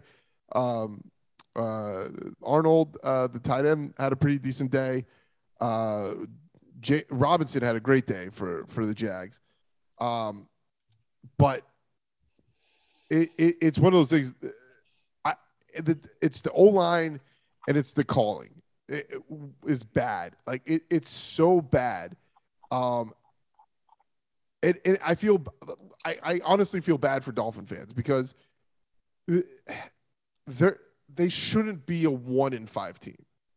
They shouldn't be. No, they shouldn't, and they wouldn't be if Tua wasn't hurt. I don't even think, Corey, I even think with Jacoby Brissett, I don't think they used him right. I think the play calling is bad. I think they're not putting these guys in the right position. Right. Brissett, so many open guys. Okay, that Tua did fine today. Right. You saw him. Okay, Brissett did. I don't know what I liked Brissett. I liked him a lot. I was so happy with the signing. In our chat, Brian Flores is actually getting a lot of love. But I got a fire Flores. He doesn't deserve a team like Miami. He should go somewhere where he's valued and bring Manny Diaz to the Dolphins. Okay. Obviously that person isn't. They're trying to troll. Well, it's a Patriot fan. Oh, really? The team we beat. The team we did beat. The team we beat, okay, and the team that today had the game and Fat McCorkle couldn't get it done. Yeah, well, look, a lot of teams man. can get things done today. Look, man, Flores is fine. He's not the problem. I'll even let this line materialize. You know, we just need healthy players right now and a better coordinator. Okay? And Brissett, I'm putting it on Brissett. Those 4 losses, I'm putting it on Brissett because he would not. He would not throw to open receivers in the middle of the field, which Tua did a lot today. And those would have been check downs. Those would have been check downs with Brissett. He just wouldn't. I seen so many angles of different plays when Brissett was in there that he didn't pass to an open. He had 2 open receivers a lot of times and threw it to a running back. So I'm not going to sit here and say play calling is bad. You have open receivers running across the field. How bad could that call be? It's the decision making. And Brissett just wasn't it. Yeah. Tua for sure would have beat the Raiders and Colts. Well, for sure. That's a statement because coaching and things change when a guy's in the game. But yeah, I mean, look, it was a rough one to start this Sunday, especially for Dolphin fans. For Jacksonville Jaguar fans, I mean, I know we got one, but if there's any other ones, the bleeding stops. 20 losses, it's over. You get to come back. Urban Meyer will survive another week. The wound will reopen next week. Yeah. They're Jacksonville's still not good. That was not a good performance against a Dolphin team that was without their two best players. Five of their top players. Yeah. Let's not stop on defense. Thursday night opened up with a close game, man. Corey, you thought the Eagles would beat Tampa, or did one of us pick Tampa? No. Did you, Chris? Did you pick the Eagles? No, we all picked Tampa. Okay. No, but it was close. The Eagles hung in. They lose by 6. It was 7 points was the spread, so the Bucks didn't cover.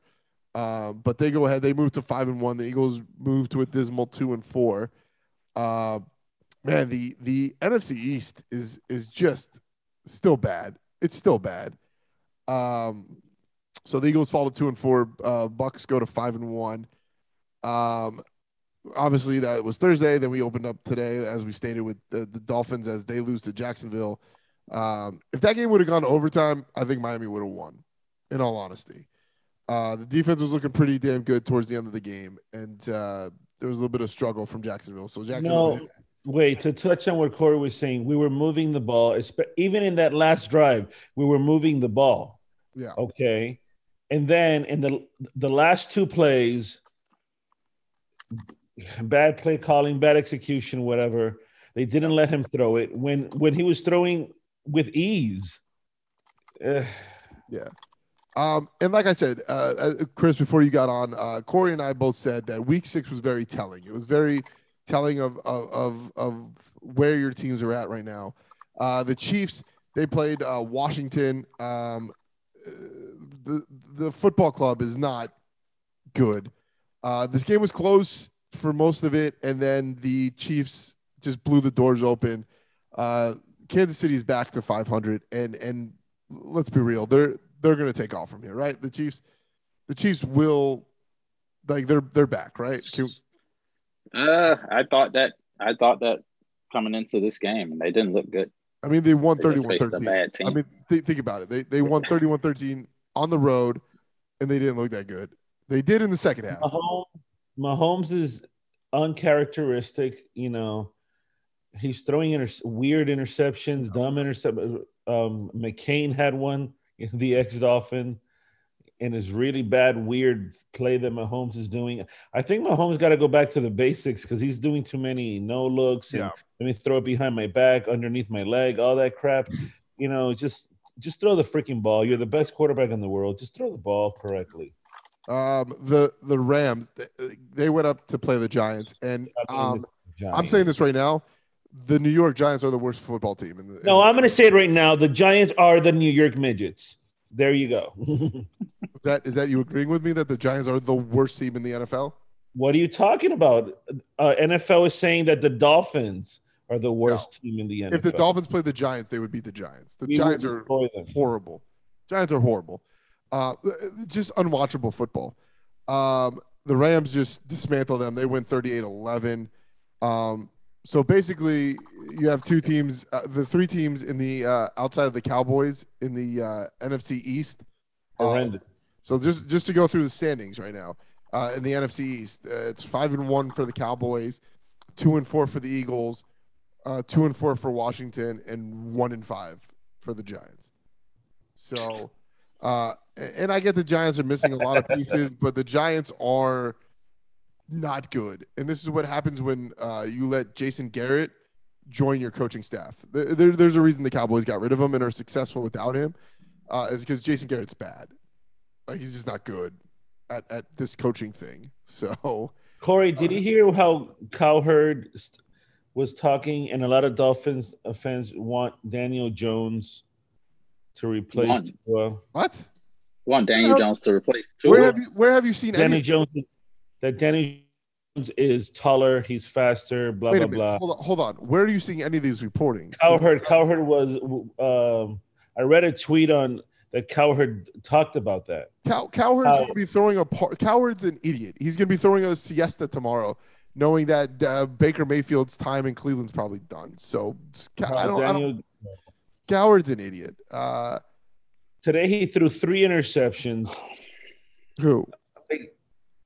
I actually like Daniel Jones, but not more than But the truth is, not more than 2. Like, what is this? He threw 3 horrible interceptions. Look, I get tired of these so-called fans, not liking Tua because his size or whatever.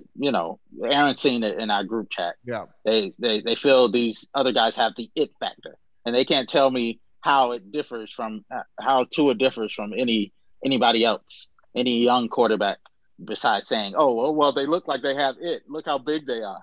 I was like, well, they threw 3 interceptions. Yeah, but look how they look throwing. They look strong. Do you guys remember? Do you guys remember the Josh Allen draft? Yeah. Which is the Baker draft.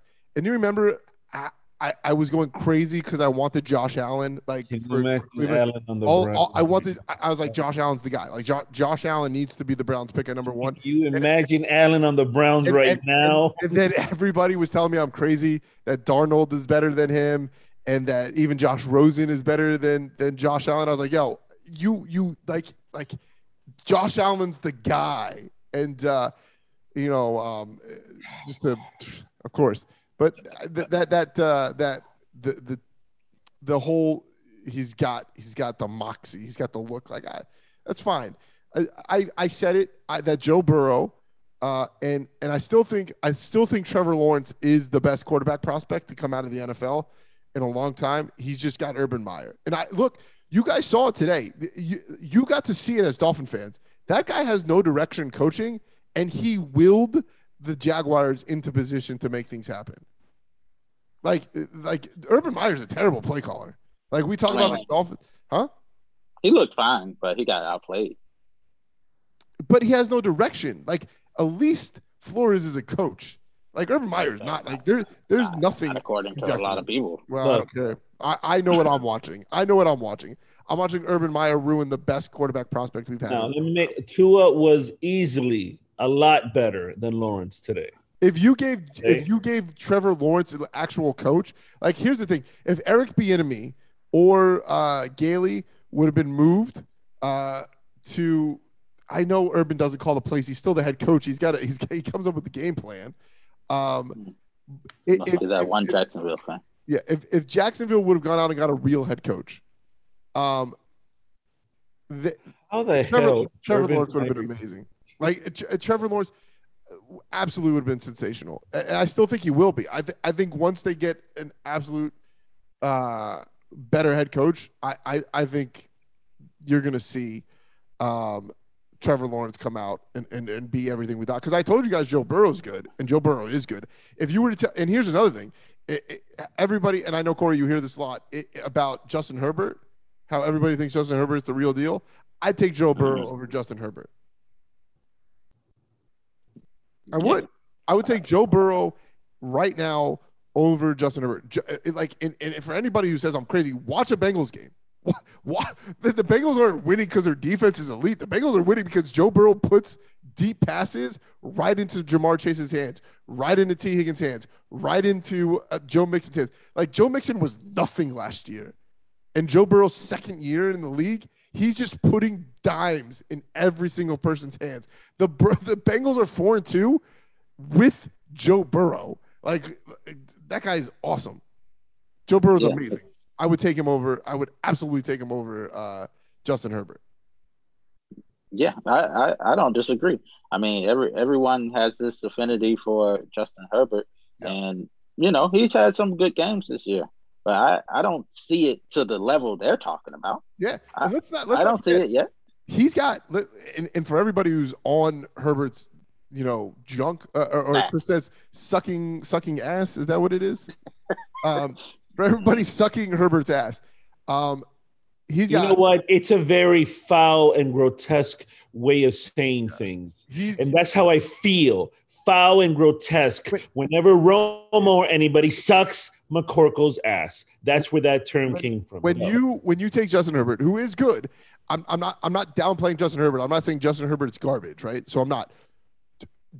just to give everybody the idea, and this goes to the Jaguar fan too, because Trevor Lawrence isn't put in the best situation either. It's not like Trevor Lawrence is out here throwing to what Justin. Let's be real. Herbert's throwing to Mike Williams. He's throwing to Keenan Allen. He's got Tyler Higbee as and he also has one of the best running backs in the game with Austin Eckler. And Kelly's not a bad number 2 option either at running back. And he's got a very decent offensive line. So Herbert is good. And I'm not taking away from Herbert's talent. But he has a lot of weapons. When you look at guys like who are struggling right now, and I don't think Trevor Lawrence is necessarily struggling. I just don't think he's got what he needs to progress to what I know Trevor Lawrence can be. Tua doesn't have that either. Like right now, if you had to say what is his best weapon, it's Mike Gesicki. And Mike Gesicki is good, but Mike Gesicki isn't Kittle, and Mike Gesicki isn't hold on. Austin Eckler is one of the best running backs in the league because Austin Eckler is one of the best receiving running backs in the league. If I was to say to you, tell me a better receiving running back than Austin Eckler, you're not going to be able to tell me anybody. He's a really good weapon. I would love to have him. That's why that's why Joe Kelly's there. Like Kelly is the downhill runner for the Chargers. Austin Eckler is a very tough guy because he's very speedy on the outside, and I'm going to go out. Christian McCaffrey can't stay healthy. All right, so like Eckler, other than his injury last year, Eckler's been very much more stable than Christian McCaffrey. But I would say, and that's fine. If you want to bring up Christian McCaffrey, yes, Christian McCaffrey theoretically is the best wide receiving running back. Eckler's number 2, without a doubt. And it's close. Like I know everybody loves Christian McCaffrey. Watch Austin Eckler play. Watch him. It's a lot. Huh? Is that listener trying to say that Herbert doesn't have the weapons? No, they agree with us that they do, but they're taking too offensive me calling Eckler the best receiving running back, and I think it's a lot closer than people think with McCaffrey and Eckler. Eckler's got amazing hands, and that's not true. Watch Eckler run to the outside. Eckler can turn the corner very quickly. He's just not he's not as good between the backs as he is on the outside. He's definitely better than what the other young quarterbacks have. Oh, very true. Gaskins is not a good. Now Robinson, different story. Robinson's good. Correct. He's good. Not a lot of other good for Lawrence. Not a lot of good for Zach Wilson. I think Trey Lance is in a pretty decent situation. The one guy that you can say is in a very similar situation as Justin Herbert and isn't doing what needs to be done, that he has a lot of playmakers around him. His offensive line isn't great. That's probably his weakest point. But, like, Justin Fields has a squad, and he's not good. You have to agree. Yeah. Like, understandable, David Montgomery's out right now. He'll be back. But, like, Allen Robinson, with what he had last year with Foles and with Nick Foles and with Mitchell Trubisky, like, he was balling. Allen Robinson was balling with Mitchell Trubisky, who's now the backup in Buffalo. Like, if you're a Bears fan, how pissed off are you that you couldn't wait to get rid of Mitchell Trubisky, and you were a playoff team with Mitch, and now you guys, granted you have 3 wins, but they're not convincing at all. And I know the Bears have a terrible O-line. I said that, but they have weapons. They have more weapons than I think Tua has, and they have more weapons than Zach Wilson has. They have more weapons than Trevor Lawrence has. So when we're sucking ass of Justin Herbert, let's just remember that right now, Joe Burrow's offensive line is not that good either, but Herbert probably has the most complete team out of all the quarterbacks that are maybe 3 years and under. He has the most complete team defensively and offensively. He's got the most talent around him. Yes, he does. And as much as they talk about him and build him up, he should have did something today. Oh, that was embarrassing. I picked the Chargers because I was like, there's no way that the Ravens are going to do that to the Chargers when the Ravens couldn't stop Detroit. The Ravens couldn't stop Indianapolis. The Ravens couldn't stop Pitt. Who did they lose? They couldn't stop the Chiefs. Like the only convincing win heading into this game was their win against it's slipping me. They went out west and beat them. Denver. That was it. Their only convincing win was against Denver, who's a fraudulent team anyways. Very much so. Their only win was against Denver. That was convincing. And then they go out and play the Chargers. And I know the Chargers were in a battle against the Browns, but my God, dude. 6 points against a team that allowed the Lions to go crazy on them. That even the Broncos scored more than 6 points. Yeah. I mean, he did nothing. And some of those passes weren't even close. And he has all the talent around him. No one's hurt over there. But let's finish. Ray, I just want to say today, Tua completely outplayed Herbert. Yeah. Well, okay. We're gonna get to the Herbert game. Let's finish running through these because obviously we have gone into a big Tua defense show today. The Colts and like I said, this is week 6. This is like Corey and I had stated earlier. I feel like week 6 started showing teams for who they truly are. The Colts, they pound Houston as they get their second win, and the Colts are a lot better than I think their record indicates. The AFC South, man, this is a rough division. I think it's hard to say who's the best and who's the worst here. I think at the end of this, I think the Colts will come out ahead and be the best team in the AFC South. I just the Tennessee Titans, man. There's not a lot that I see out of them other than Derrick Henry. Tannehill is not having a good year at all. He's not having a bad year. He's not having a good year. So I don't see this Colts coming out. Head to head, the Titans will literally run over the Colts. Oh, we're gonna see.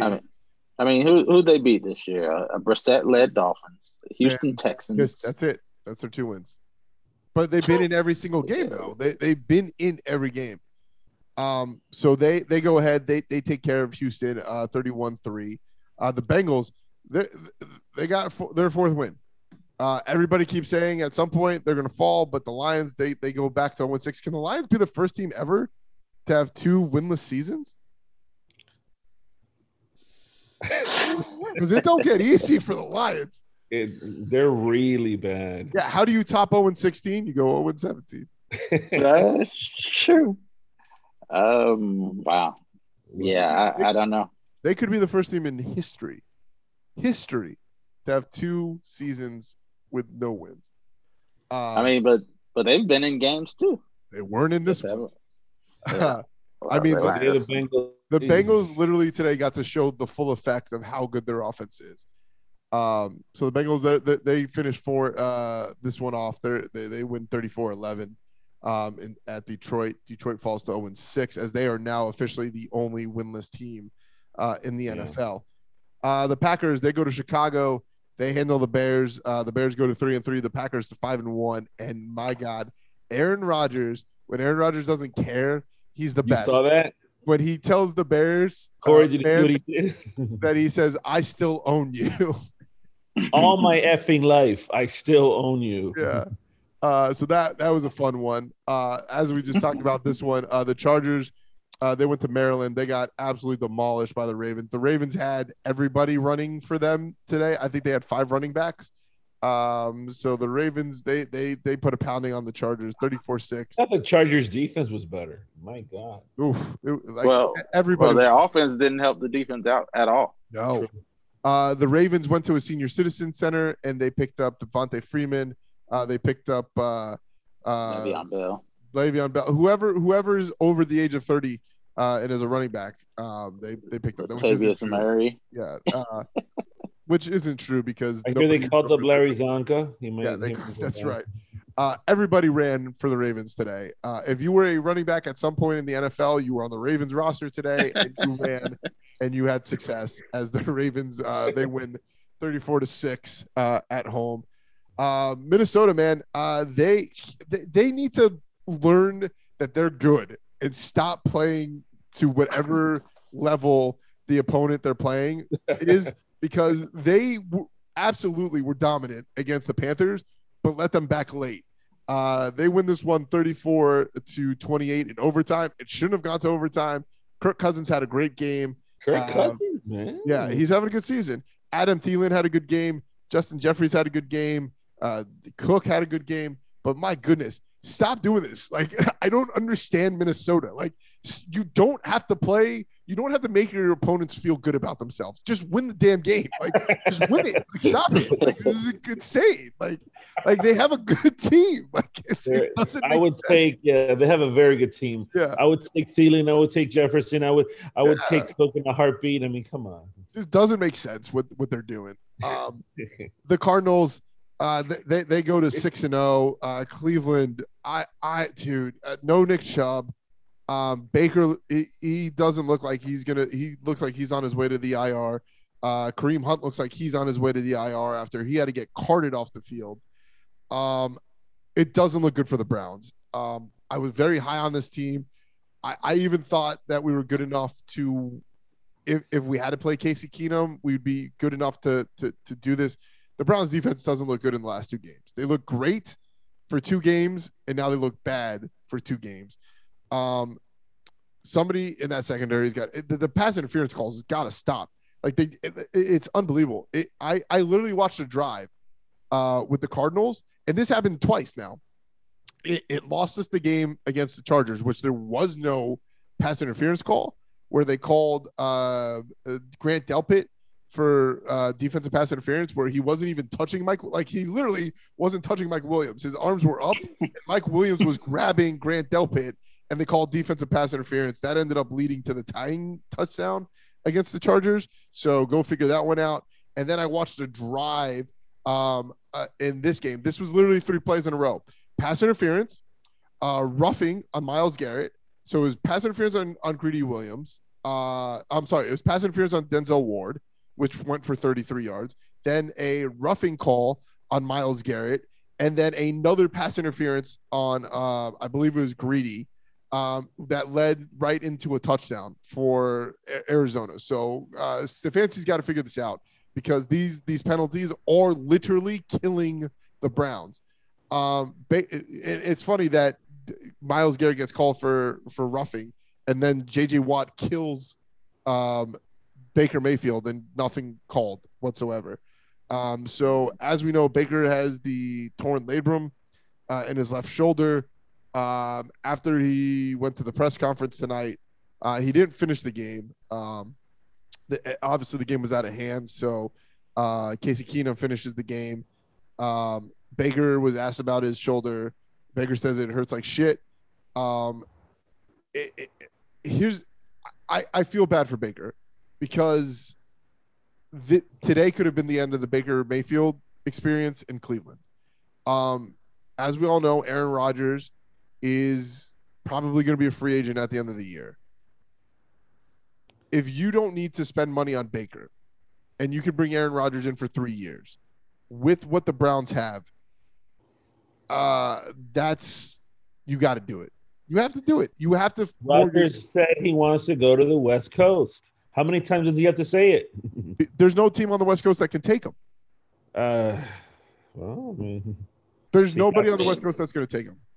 I mean, anybody can take him. They'll dump whoever they have. San Francisco will dump Jimmy G. Even with Trey Lance there. You get rid of Trey Lance. No, you keep Trey Lance. Trey Lance and have Rodgers play for a while. Yeah, play for two. Rodgers two wants to go to the 49ers anyway. He has said it. I know. He said that. Hasn't he said it? But he can win a Super Bowl right away with Cleveland. You put Aaron Rodgers on that Cleveland team, they're going to Super Bowl. They're going. He's not going to Cleveland. Well, I can dream.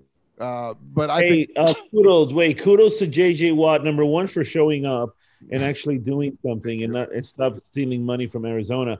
But I think after he sacked Baker, I believe, or Baker was on the ground, JJ Watt also got on the ground and He called over for the yeah. people, yeah. So you know what? JJ Watt's a good guy. He's He stealing money. he did what? He called for the training staff for the Browns to come over. Yeah, because Baker wasn't like really hurt. Yeah, he's got a torn labrum. So the Browns fall to 3-3. As upset as I am, I think it's going to be very hard. Once again, it's only one game. They're a game back of the Bengals. They're 2 back of the Ravens, and they haven't, and the Browns haven't played any division games yet. So there's still a chance the Browns could get back into this. But watching what the team's doing right now, the past 2 games against the Chargers and the but the Ravens could be 3-3 pretty easy too. Oh, the Ravens could be 2-2 no. They should be 2-4. It's a long road ahead. Now, you have a short week. Baker's probably not going to play against the Broncos, but the Broncos are frauds as they fell to the Raiders, who have yeah. So, and this was exactly what's going to happen. The only 3 wins the Broncos have are the Jags, the Jets, and the Giants, and they've lost every single game from there. And Cleveland's got enough. Nick Chubb should be back next year, so next week. So even without Kareem Hunt, and I love Kareem Hunt, I think I think the dual running back set is great. Nick Chubb is the guy, and he's awesome. Nick Chubb is far superior. Yeah, so I'm okay with that. And Johnson, the 3rd string running back for the Browns, he's coming in big time. He's a very Kareem Hunt style kind of running back. The Browns will be fine. Odell's back. He left the game for a little bit. He was back. Jarvis is back. He wasn't a factor today. David Njoku, once he started getting, some feed, Njoku, the offense kind of started waking up. So it's kind of looking like the offense runs through David Njoku in the passing game for Cleveland. So if you get him involved, it looks like the Browns will be fine. So it's a bounce back game. Casey Keenum's probably going to be the guy under center. Let's hope that Casey Keenum can look as good as he did in preseason. So, like I said, Broncos, they're headed to Cleveland for Thursday night. That's our game for Thursday night. Broncos, Browns. This one was a thriller in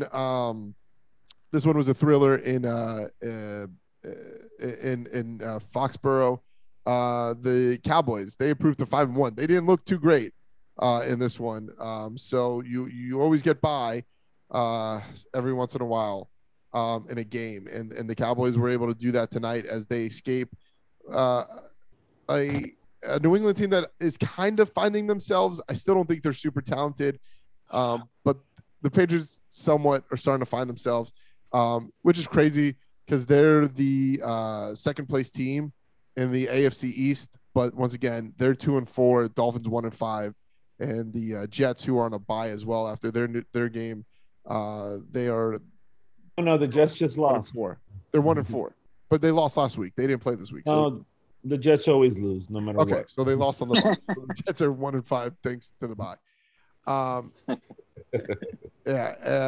Then right now we have in quarter 4. I told you this one was going to be close. Seahawks still have a chance to win this one. They're right now it's 20-17. 17. Yeah, in this game. Yeah. Seattle's driving right now. It's only 18 seconds left, though. Yeah, so they really need to get into field goal range to make this happen. Otherwise, Steelers go to 3-3, Browns are 3-3, Ravens are 5-1, and the Bengals are 4-2. So you're seeing a lot of the AFC North, still one of the most competitive divisions in football. And this sends us to tomorrow night, a fun one as the Bills. They're going to go to Tennessee. They're 4-1. They're looking to move to 5-1 as well. And I fully expect that to happen as the Titans you stop Derrick Henry, you stop the Titans. The defense for the Titans is not good. So that'll get us through week 6. Let's get ready for week 7. We'll make our predictions for week 7 and get you guys out of here because we won't talk to you guys until next Tuesday. So it opens up Thursday night.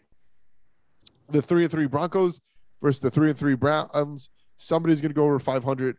More than likely, Baker Mayfield will not play in this game. More than likely, Kareem Hunt will not play in this game. With that, it's a very short week. With that said, I think Casey Keenum, he's been a starter in this league.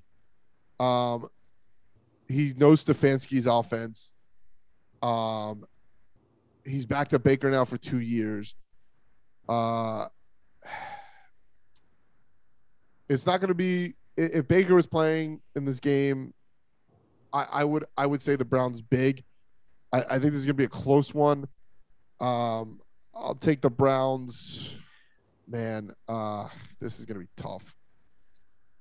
Let's see what the line is on this guy. Looks like Seattle's going to lose in crazy fashion. Wow, Metcalf just completely lost the game for the Seattle. He dropped it. No, he caught it. Didn't go out of bounds and tried to run someone over and fumbled. Oh my God. What a finish! Seattle recovered, but they had no timeout, so they had to spike it, and they spiked it with 1 second left, and the clock went to 0. By the way, they're reviewing. They're reviewing something, but Metcalf might have just cost the game. They're reviewing to see if the spike happened before the clock hit 0. Just to give an update before we get into Week 7, the Braves just walked off against the Dodgers. The Braves are 2 wins away. Wow! The Braves are 2 wins away from a World Series good visit. one, sir. Good one. What I told you, was it Freddie Freeman again? I didn't see. Here, I'll tell you right now. Oh my God! What I told you, man. Something about the Braves. I don't know. They had 1 second. Seattle has 1 second. I'm sorry. Seattle has 1 second to kick a field goal. What a bonehead play! I'm not seeing who walked off for them, but yeah. Okay. So Braves walk off. Take a 2-0 series lead. Single right up the middle. Yep. I'm telling you guys. And that was in LA, right? Oh no. No, this was in. No, it's in Atlanta. It's in Atlanta. Oh, it's in Atlanta. Oh, okay. All right, so let's get into Week 7. Make our predictions for Week 7, and then we'll see everybody next Tuesday. So we won't be on Tuesday; we'll be on the following Tuesday. Like we said, Thursday night opens us up for football. Chris, I didn't tell you about this. I have a very. I want to hear your suggestion. Corey gave me a pretty good suggestion. See what you think. Thursday night, big sports night for me. I have tickets to the Panthers game. I'm sitting 3 rows behind the penalty box, so you'll see me on TV. Wow. Yep. So it's a big one. Panthers right now. I found a really good deal on them. So the Panthers are the best team in hockey right now. They're the number 1 team in the NHL. Yep. Only 2 games in, but they're the number 1 team. I'll take it. So Colorado was the Vegas favorite to win the Stanley Cup this year. So I'm very excited about this game. Nathan McKinnon, the number 1 pick the same year Barkov got drafted. So it's going to be really awesome to see those 2 go at it. So I have the Panthers game. Obviously, Broncos at Cleveland. And then Milwaukee is opening up the season for the Heat. So all of these are happening at the same time. Panthers start at 7. Browns and Broncos start at 8:20. And Heat start at 8. What Corey told me was take your phone with you. Watch the Browns-Broncos game while watching the Panthers game. Do not look at your phone for text messages, score updates, things like that. After the Panthers game, come home, rewatch the replay of Panthers-Milwaukee. I mean, of Heat-Milwaukee. That sounds like a very good idea, an idea that I personally am too weak to ever do. So very exciting. A very exciting Thursday for me. All right. Oh, wow. This is weird. What? They're going to replay the down with 3 seconds left, and the clock will start on their whistle. So he has to spike it again. All right. That's odd. That is weird. Are they in field goal range? Yeah. They are. Yeah. Oh. I've never seen this before. Yeah, I've never. So they put 3 seconds on the clock, and it's going to start on the ref's whistle for them to, and they're going to spike it again. So this could be a tie. That's the weirdest thing. They're going to go into overtime. Geno Smith could mess this up. I have 18 seconds though. No, it's 3 seconds. It's 3 Mike seconds. Tomlin is about to punch someone. Mike Tomlin's going to punch. Yeah, all right, here it is. I've never seen that before. 3 seconds. I've never seen it. Insane. It's on the 25. So if they kick the field goal here, we're going overtime. Yeah. Yeah. But I've never seen them do that. Hey, I gotta say this: almost every single one of these primetime games has been incredible. Yeah, no, something weird, something insane has happened. First of all, I have no reason. I don't know why they would put 3 seconds back on the clock. Eddie Rosario, because he fumbled. Yeah, Eddie Rosario. Oh, okay, with the game winner. With the walk-off single. Yeah. Here they're showing. There it is. He kicked the field goal. I'm still in this, baby. Yeah. Wow, you guys are way ahead of me then. Yeah, it's 2020. 2020, yeah. 2 seconds left on the clock. You guys they're gonna have to explain that ruling. I'm sure you'll hear the same thing from the Steelers brass. All right, let's pick some games as Thursday night, Sunday night football is headed to overtime. Thursday night, Broncos are taking on the Browns. Right now, the line is 5 for Cleveland. I think that you're going to lose 2 points on this. I think it'll end at -3 once they announce that Kareem Hunt and Baker Mayfield are both out. Now, if Nick Chubb and Kareem Hunt don't play, I think it'll move to a 1-point favorite for Denver. But we'll play it where it lies right now, and it's -5. I'm going to go ahead and take the Browns will win this, but I'll take Denver with the -5.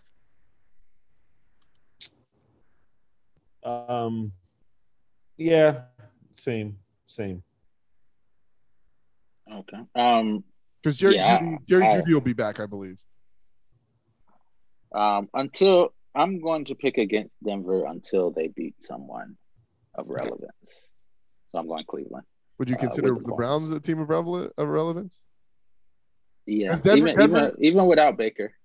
Denver's catching them at the right time, man. With the injuries, they're catching them perfect. Short week, no Baker, probably no Kareem Hunt. So they're catching them at a very good time. They are, but they're frauds. Until they show me otherwise, I'm going against them. So I'm picking Browns with with covering too. That brings us to another 3-3 team. The Panthers, they're headed to New York. They're going to take on the Giants. Man, no Christian McCaffrey. He's done for another 3 weeks. The Giants are atrocious, but Sam Darnold looked absolutely terrible today. The Panthers are 2.5 favorites. Judge has to figure something out, man. Otherwise, he needs to be gone. Kadarius Toney goes off against the Cowboys and does nothing today. I believe he got injured. He had 3 catches for 36 yards in the first quarter, and then he got hurt. So if he's healthy, there's a chance the Giants win this one. The Panthers are starting to fall back down. You just can't pick the Giants. I think they're the worst team in the NFL. I'll take 2.5 for Carolina. Go ahead, Chris. The same. The Giants will probably not win a game the rest of the season. Carolina is another team like Denver are frauds to me. I've been saying it, but they're catching one of those teams that they should beat, no matter how how fake they are. So I'm going Panthers as well. All right. This one, the Jets are coming off their bye. They're headed to Foxborough. I like Robert Saleh a lot. He gets a week to game plan for the Patriots. If the Jets had an offensive line, just a semblance of an offensive line, and somewhat of a defense, I'd pick them over the Patriots. But McCorkle's going to win this game. They're going to make a big deal about it because he's playing against Zach Wilson. The Patriots are 6.5 favorites on this. I'll take the Patriots at 6.5. They love doing what with McCorkle? What do they love doing to him? They're going to continue doing it. I'll take the stupid Patriots. I don't 3-0. I don't care. So not with the 6.5. No. Okay. Don't do that. Yeah, they're going to, just like you said, Aaron, they're going to win, and they're going to, no matter what Jones does, they're going to praise it. So weird. It's the Jets. Belichick's successful against rookie quarterbacks. I'm going Patriots by 10. All right. The Chiefs, they're headed to Tennessee. I'm back into the Chiefs. I still think they're going to move. Look, when you have Kelsey and you have Tyreek Hill, you know, I know it wasn't the most beautiful win today in their 31-13 win over the football club, but I think the Chiefs are back. I like the Chiefs in this one. They're playing Tennessee once again. If you can stop Derrick Henry, which is going to be hard because the Chiefs defense is clearly their weak point of this team. But where's the line on this thing? Why is this?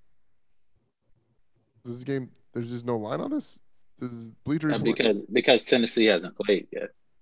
Yeah, but I'm on week 7. I'm saying like they. Oh no, here it is. It's right in front of my face. Jesus, I didn't even see it. The Chiefs are 4-point favorites in this one. I'm absolutely taking the Chiefs on the 4. I think they win by 12 over Tennessee. The Chiefs defense is not good. It's not. Henry. Okay, how do you beat Mahomes? By controlling the ball and not giving it to him, and that's what the Titans can do. I'm going to take Tennessee. Wow, all right. Man, it's really hard to judge this game without seeing how Tennessee goes against Buffalo. Yeah. But for now, I'm picking the upset. All right, so both of you guys going with the Titans. Yep. All right. Well, it's getting kind of tiresome being the only right one on this show.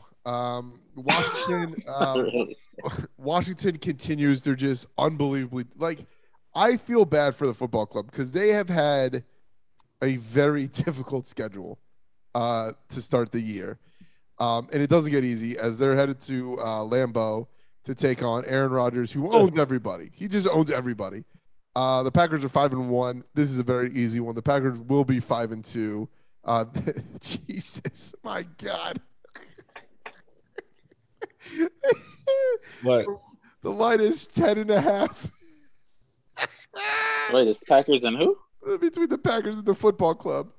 Washington is a plus 5.5 in this one. Listen, as funny as that is, the Packers will cover it. They're going to. I feel bad for Ron Rivera because if he doesn't lose Ryan Fitzpatrick, I don't think they're as bad as they are. And that's no offense to Heineke. He's just not good in big moments. Yeah. I mean, no, come on. Green Bay is Green Bay. Rodgers is Rodgers, and Rodgers is obviously has his mojo back with what he did and said to the Bears fans today. Yes, Rodgers is going to win by 14. We'll save the next game for last. This one here, I'm excited about this one because if anybody's going to beat this team, it's happening right here, man. This is when it's going to happen.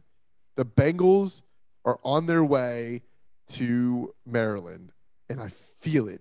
The Bengals already have the only division win in the AFC North when they beat Pittsburgh. Jamar Chase is unbelievable, bro. Tell me there's a better rookie wide receiver. Tell me. Waddle. The kid catches everything. Waddle. No, he's not better than Chase. He had 4 receptions today. Stop. 4. And they're all Waddle's averaging like 8 or 7 receptions at least. All at 4 yards. Stop it. Okay. All right. Jamar Chase is better. Man, I don't believe in the Ravens. Even after what they did to the Chargers, I don't believe in them. I don't. This is unhealthy for you, Aaron. I don't. I hate them. Ravens are 6.5-point favorites. Here's my upset. I'm taking the Bengals. Taking it. They went into Pittsburgh. They beat Pittsburgh. and they're going to go into Baltimore and they're going to beat the Ravens because the Ravens aren't going to be able to run the ball. They're going to have to throw it because Joe Burrow is going to light them up. I'll take the Ravens to lose this one. Give me the Bengals. Ravens big, just like today. Ravens probably 41, Bengals Stop maybe, it. maybe 7. Stop that. Yeah, I mean, Chargers only scored 6. Yeah, I'm going Ravens. Ravens by 13 at least. No, I refuse. No one's gonna stop Lamar refuse to Jackson. acknowledge that. Cincinnati. Oh my God, these poor bastards. 4 o'clock, 4:05, will be the official funeral for the Detroit Lions. They have to travel to LA to play the Rams, and there's no better quarterback in the league right now outside of Matt Stafford. That guy is thrown for 4 touchdowns in pretty much every single game. God, Cooper Kupp and Robert Woods can do whatever they want to do. Like, there's nobody stopping them. Aaron Darnold lived in the Giants backfield today. Poor Lions, man. 0-7 will be what the Lions face this upcoming Sunday, as this line It better be in the 20s. This is better than Green Bay. It's 15.5. Yeah, that's about right. Yeah. Gee, 15 and a half? Yeah. 15 in a freaking half. You know what? Detroit can show how much they care about the environment. We're not even traveling. Don't even travel. Don't even travel. What are you going to do? It's still Sunday night. The injury reports haven't come out. Nothing. This line could go up. This line could Playing go the up. NFC Pro Bowl? Oh, the Rams. Oh, gosh. Basically, yeah, the NFC Pro Bowl. 15 and a half? Listen to me. It's Sunday night. It's Sunday night. We haven't even hit Monday. This is Sunday night. This is with no injury report released. Yeah. So that means the line could go up. The line can go way up, actually. It could go way up. That is so disrespectful. Oh boy. Detroit should not even go, man. Stay home, forfeit, and get everybody just catches COVID this week. If they go, okay, if they don't go and forfeit, they might actually look better if they go. No, they have to go because remember what Goodell said. If you don't play, you run the risk of having to pay the TV money that's lost. Oh man. Dan Campbell. I feel bad for Dan Campbell, man. Oh God. They should fake injuries in practice this week, and so people can be like, well, they didn't have Goff or Swift. Yeah. Like their main guys should get hurt. Not for real, but fake injuries. Jesus. Dan Campbell is going to straight up start fighting people on the sideline. It's 15.5. Did he drop that ball? Come here. Square up. What? Square up. Seattle just lost for you, Aaron. Geno Smith fumbled. What a jackass. At the 20, at his own 20. So Geno Smith does what Geno Smith does. Next score wins the game. They're going to kick a field goal, probably first down. Of course. Next game is Eagles. They're headed to Vegas. I hate the Eagles so much, but I'm going to take the Eagles. Had a little bit of a break. The Raiders are still dealing with the fallout of Gruden. Man, I hate the Eagles so much. They're such an ugly team. But I'm going to take them in this one. I think their defense is playing well. It'll do just enough to beat the Raiders. Because I don't think the Eagles game plan for anything. I think they just go out there and just pick plays because they don't look like a team that game plans. So yeah, I'll take the Eagles in this one. They are actually +3. The Raiders are favored by 3 in this one. So they're getting home. They're getting the home field cooking. So it's basically a coin flip. But the Eagles get to 3-4 on the year, and the Raiders will fall to 4-3. Go, Corey. Yeah, I'm going Raiders. Eagles. I mean, they show good fight against Tampa Bay. But they, for some reason, they don't use Miles Sanders until the fourth quarter. Yeah, it makes no sense to me. So, and then he looks great, in that limited playing. Well, that goes to my comment that they don't look like they game plan for anybody. They just show up and go, let's see what works. So yeah, I'm going Raiders by 10. The Raiders are going to become the darlings because of what Gruden did and whatever. Yeah, the Raiders. The Raiders by 10 as well. So speaking of GMs on the hot seat, they're talking there's a council hired to help find the next head coach because that could be it for Mike Mayock. Oh, wow. Yeah, that's what's come out. The Cardinals, they are 6-0.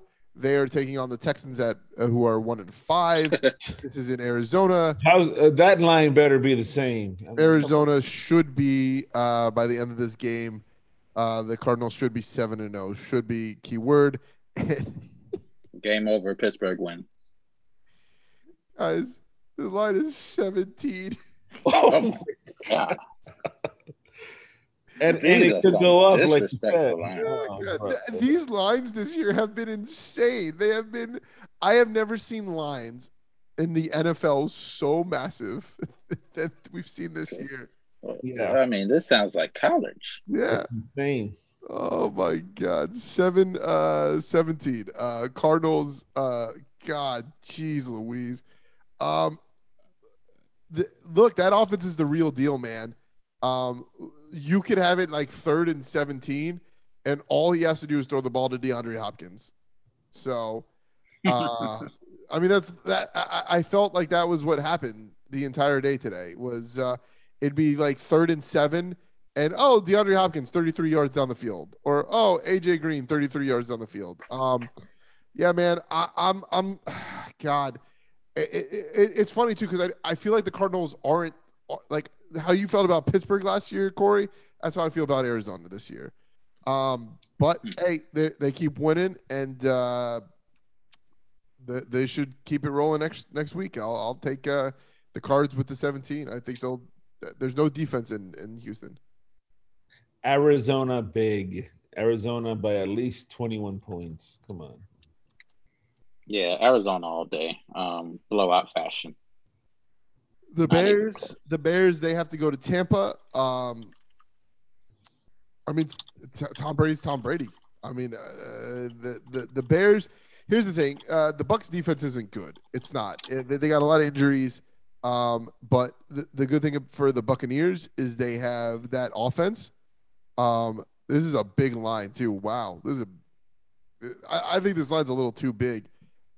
It's 13 for Tampa. Matt Nagy's an idiot and doesn't know how to coach football. He really doesn't. That team, you want to talk about a team that looks unprepared? The Bears always look unprepared. Man, Justin Fields isn't good. It's so annoying to watch good wide receivers like Allen Robinson, who we thought was going to come to Miami, but re-ups in Chicago, which he probably is upset about doing because he could have had Tua throwing to him. Man, I'll go Bucks, but I don't like this 13-point line. I think the Bears are better than the Falcons. I mean, than the Eagles, and they kind of struggled against the Eagles. Where's this game? Tampa. Yeah, Tampa. Tampa's gonna blow them out. Sorry. I have Tampa by at least 14. Yeah. They're going to do to the Bears what they did to Miami. Please. All right. Sunday, man, the national TV games the national TV games are not good this week. Broncos, Browns, Sunday Night Football. The Colts go to San Francisco. Why does San Francisco get prime time? and not Miami. Don't know. Listen, Chris, you called it. You said the 49ers are not good. The Colts, Carson Wentz looked great today. I know they played Houston, but Carson Wentz looked good. I think the 49ers probably, like, I want to say this game's going to look like the Colts versus the Dolphins. So I'm gonna take the Colts in this one. I'm gonna ride them. I'm gonna take the Colts. The Niners are actually favored by 4. Yeah, man, I like the Colts. I'll take the Colts. Corey? Yeah, I'm taking the Colts too. Yeah, I'm taking the Colts by a touchdown. I don't believe in the other team. So Yeah. the 49ers they haven't shown me anything. Yeah. They really haven't. Yeah, I'm with you. So Colts by 7. 49ers are coming off a bye at home, though.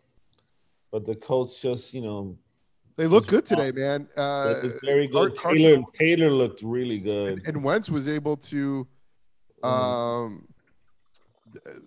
Carson Wentz was able to open it up down the field, man. Carson Wentz looked like old Carson Wentz the a little 49ers do have a much better defense than the Texans. Understandable, but not by much. It's going to be close. I think it's going to be close. Oh, yeah.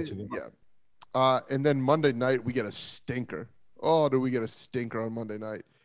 The Saints, they are 3-2.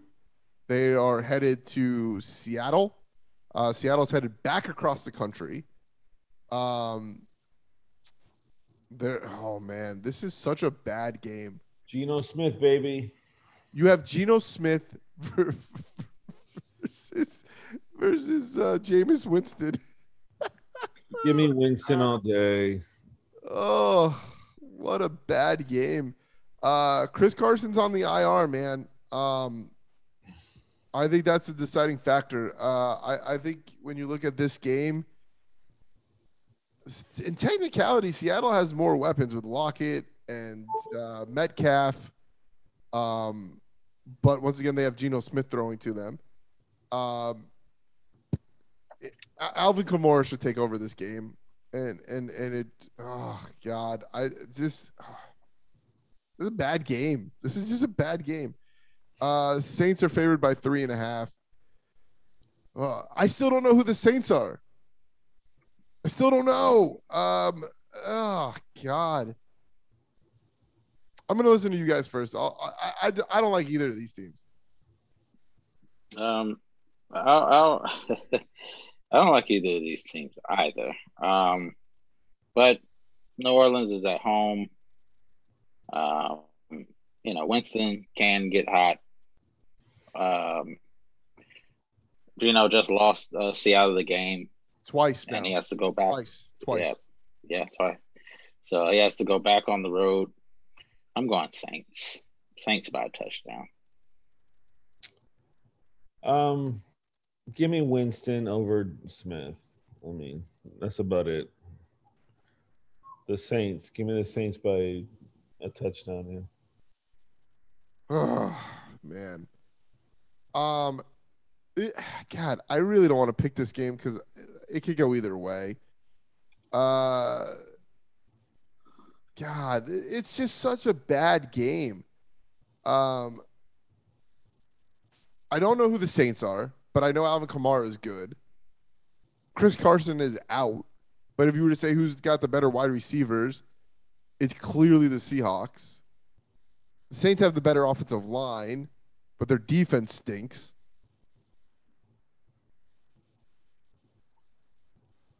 Maybe there'll be like a tsunami or like that mountain in the volcano in Seattle will erupt and there won't be a game, and just save us all from having to deal with this one. Those are viable options. Yes. I still think Geno looks good. He makes one stupid mistake at the end of the game all the time, but damn it, I'm gonna go with the Seahawks. I know Carson's on the IR, and I know how good Alvin Kamara is. But like, I don't know who the Seahawks. I don't know who the Saints are. I know what the Seahawks are. I know what they are. I don't know what the Saints are. I don't know who they are. Like, they barely beat the Giants. Didn't they lose to the Giants? That's the Giants' one win, right? I believe so. Yeah. Yeah, you lose to the Giants. It's very difficult for me to pick you. I'm almost positive that's who the Saints lost to. Yeah, I think so. Let me just validate this. Yeah, they lost to the Giants, and yeah, man. Pete Carroll, listen to me. You cannot lose this game, okay? Taking you, Pete. All right, last game we got to pick here. The 2 and 3 Falcons. They're coming to the 1 and 5 Dolphins. The line in this one. Let's see how disrespectful the Dolphins get. Gonna be like, let's see, 20. I think we're gonna be favored. Wow, Corey, you are correct. The Dolphins are favored. Would you like to guess the line of how much the Dolphins are favored by? Half a point. By 5? Yeah. Come on. Chris, you were much closer with the half a point. The Dolphins are favored. Didn't even get the 3 for being at home? The Dolphins are favored by 1.5. Oh, that's disrespectful.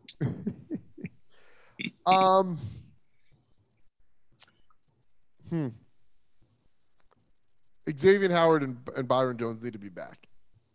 They need to be back because Cordell Patterson, Kyle Pitts, it looks like, and Hurst. Hayden Hurst. Yep, they're tight end. Also, it looks like Calvin Ridley will be back. So it looks like Atlanta's going to get all their guys back. The Falcons' defense is still terrible. I think this will be close. You guys are I'm gonna let you guys go first because you're gonna hate me. Give me an 0-50 Miami Dolphins team over that stupid face that I refuse to learn the Atlanta coach's name. I refuse to. His face is the dumbest looking face I've ever seen in my life. All right. I want Tua to throw a line drive right into that face. It might actually make it look better. Okay. The Dolphins big. 31-20. So would you like me to go first, Corey? I think I have my score in my head. Okay, go ahead. Look, the Dolphins' offense has been stagnant. Atlanta could score. Cordell Patterson has just been so dominant. And you can't take Xavier Howard if Ridley's on the field. Xavier Howard has to cover Ridley. I got Atlanta 24-21.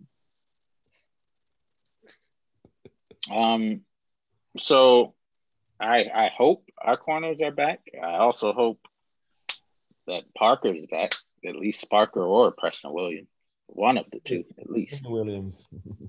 But I remember how Tua decimated that defense in preseason. Yep. He looked great. I think we'll pick up our first home win. We need something for the fans. Yeah, you guys definitely need something. Because, Tua's only played 2 drives in front of the fans. I think he's going to deliver. I think he's going to have another 300-yard game. Yep. I think so. I think I'll have a 300-yard game as well. I think both him and Matt Ryan will. Yeah. And I think they're going to, the Dolphins today figured out that the amoeba defense still works, where they have 7 people on the line of scrimmage coming at the quarterback. I think they're going to do that to Matt Ryan and force him into some turnovers. He's not fleet of foot. No. They will get a couple. They will get a. Lawrence was able to get away from a few. Ryan won't. No, he will not. He cannot escape. For that reason, I'm picking the Dolphins 27-17. A 10-point win. Okay. All right. Yep. All right. Yep, Well, at least. Well, you guys got a long break from us as we won't be back until Tuesday. Like I said, due to scheduling issues and stuff like that. But, wait. Something very important. Okay. Darryl Taylor, a Seahawks edge rusher, had a Started really off. bad injury. Yeah. Had a really bad injury. And as he was lying there being carted off, the Steelers fans were doing the wave, where even Steelers players were telling them, hey, cut that out. You're making us look really bad. Yeah. Miami fans get a lot of crap for any little thing they do. Steelers fans, boo, you suck tonight. Anytime we get to boo the Steelers, I'm in on that. Anytime.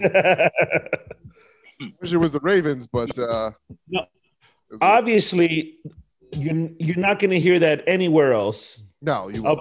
I'll be shocked. Correct. But Steelers fans should get their ass kicked just like Miami fans do for any little thing. By the way, we didn't talk to you on this.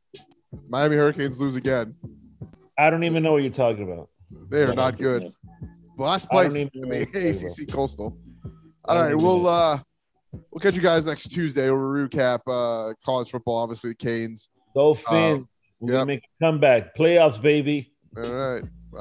Hopefully Baker feels better. But as always, for Chris Perez. Boo, Steelers. For Corey Wheeler. TJ Watt is so much better than JJ Watt.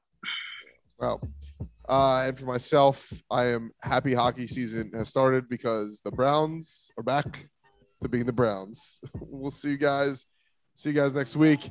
Enjoy your weekend. Enjoy your week. We'll talk to you guys next week.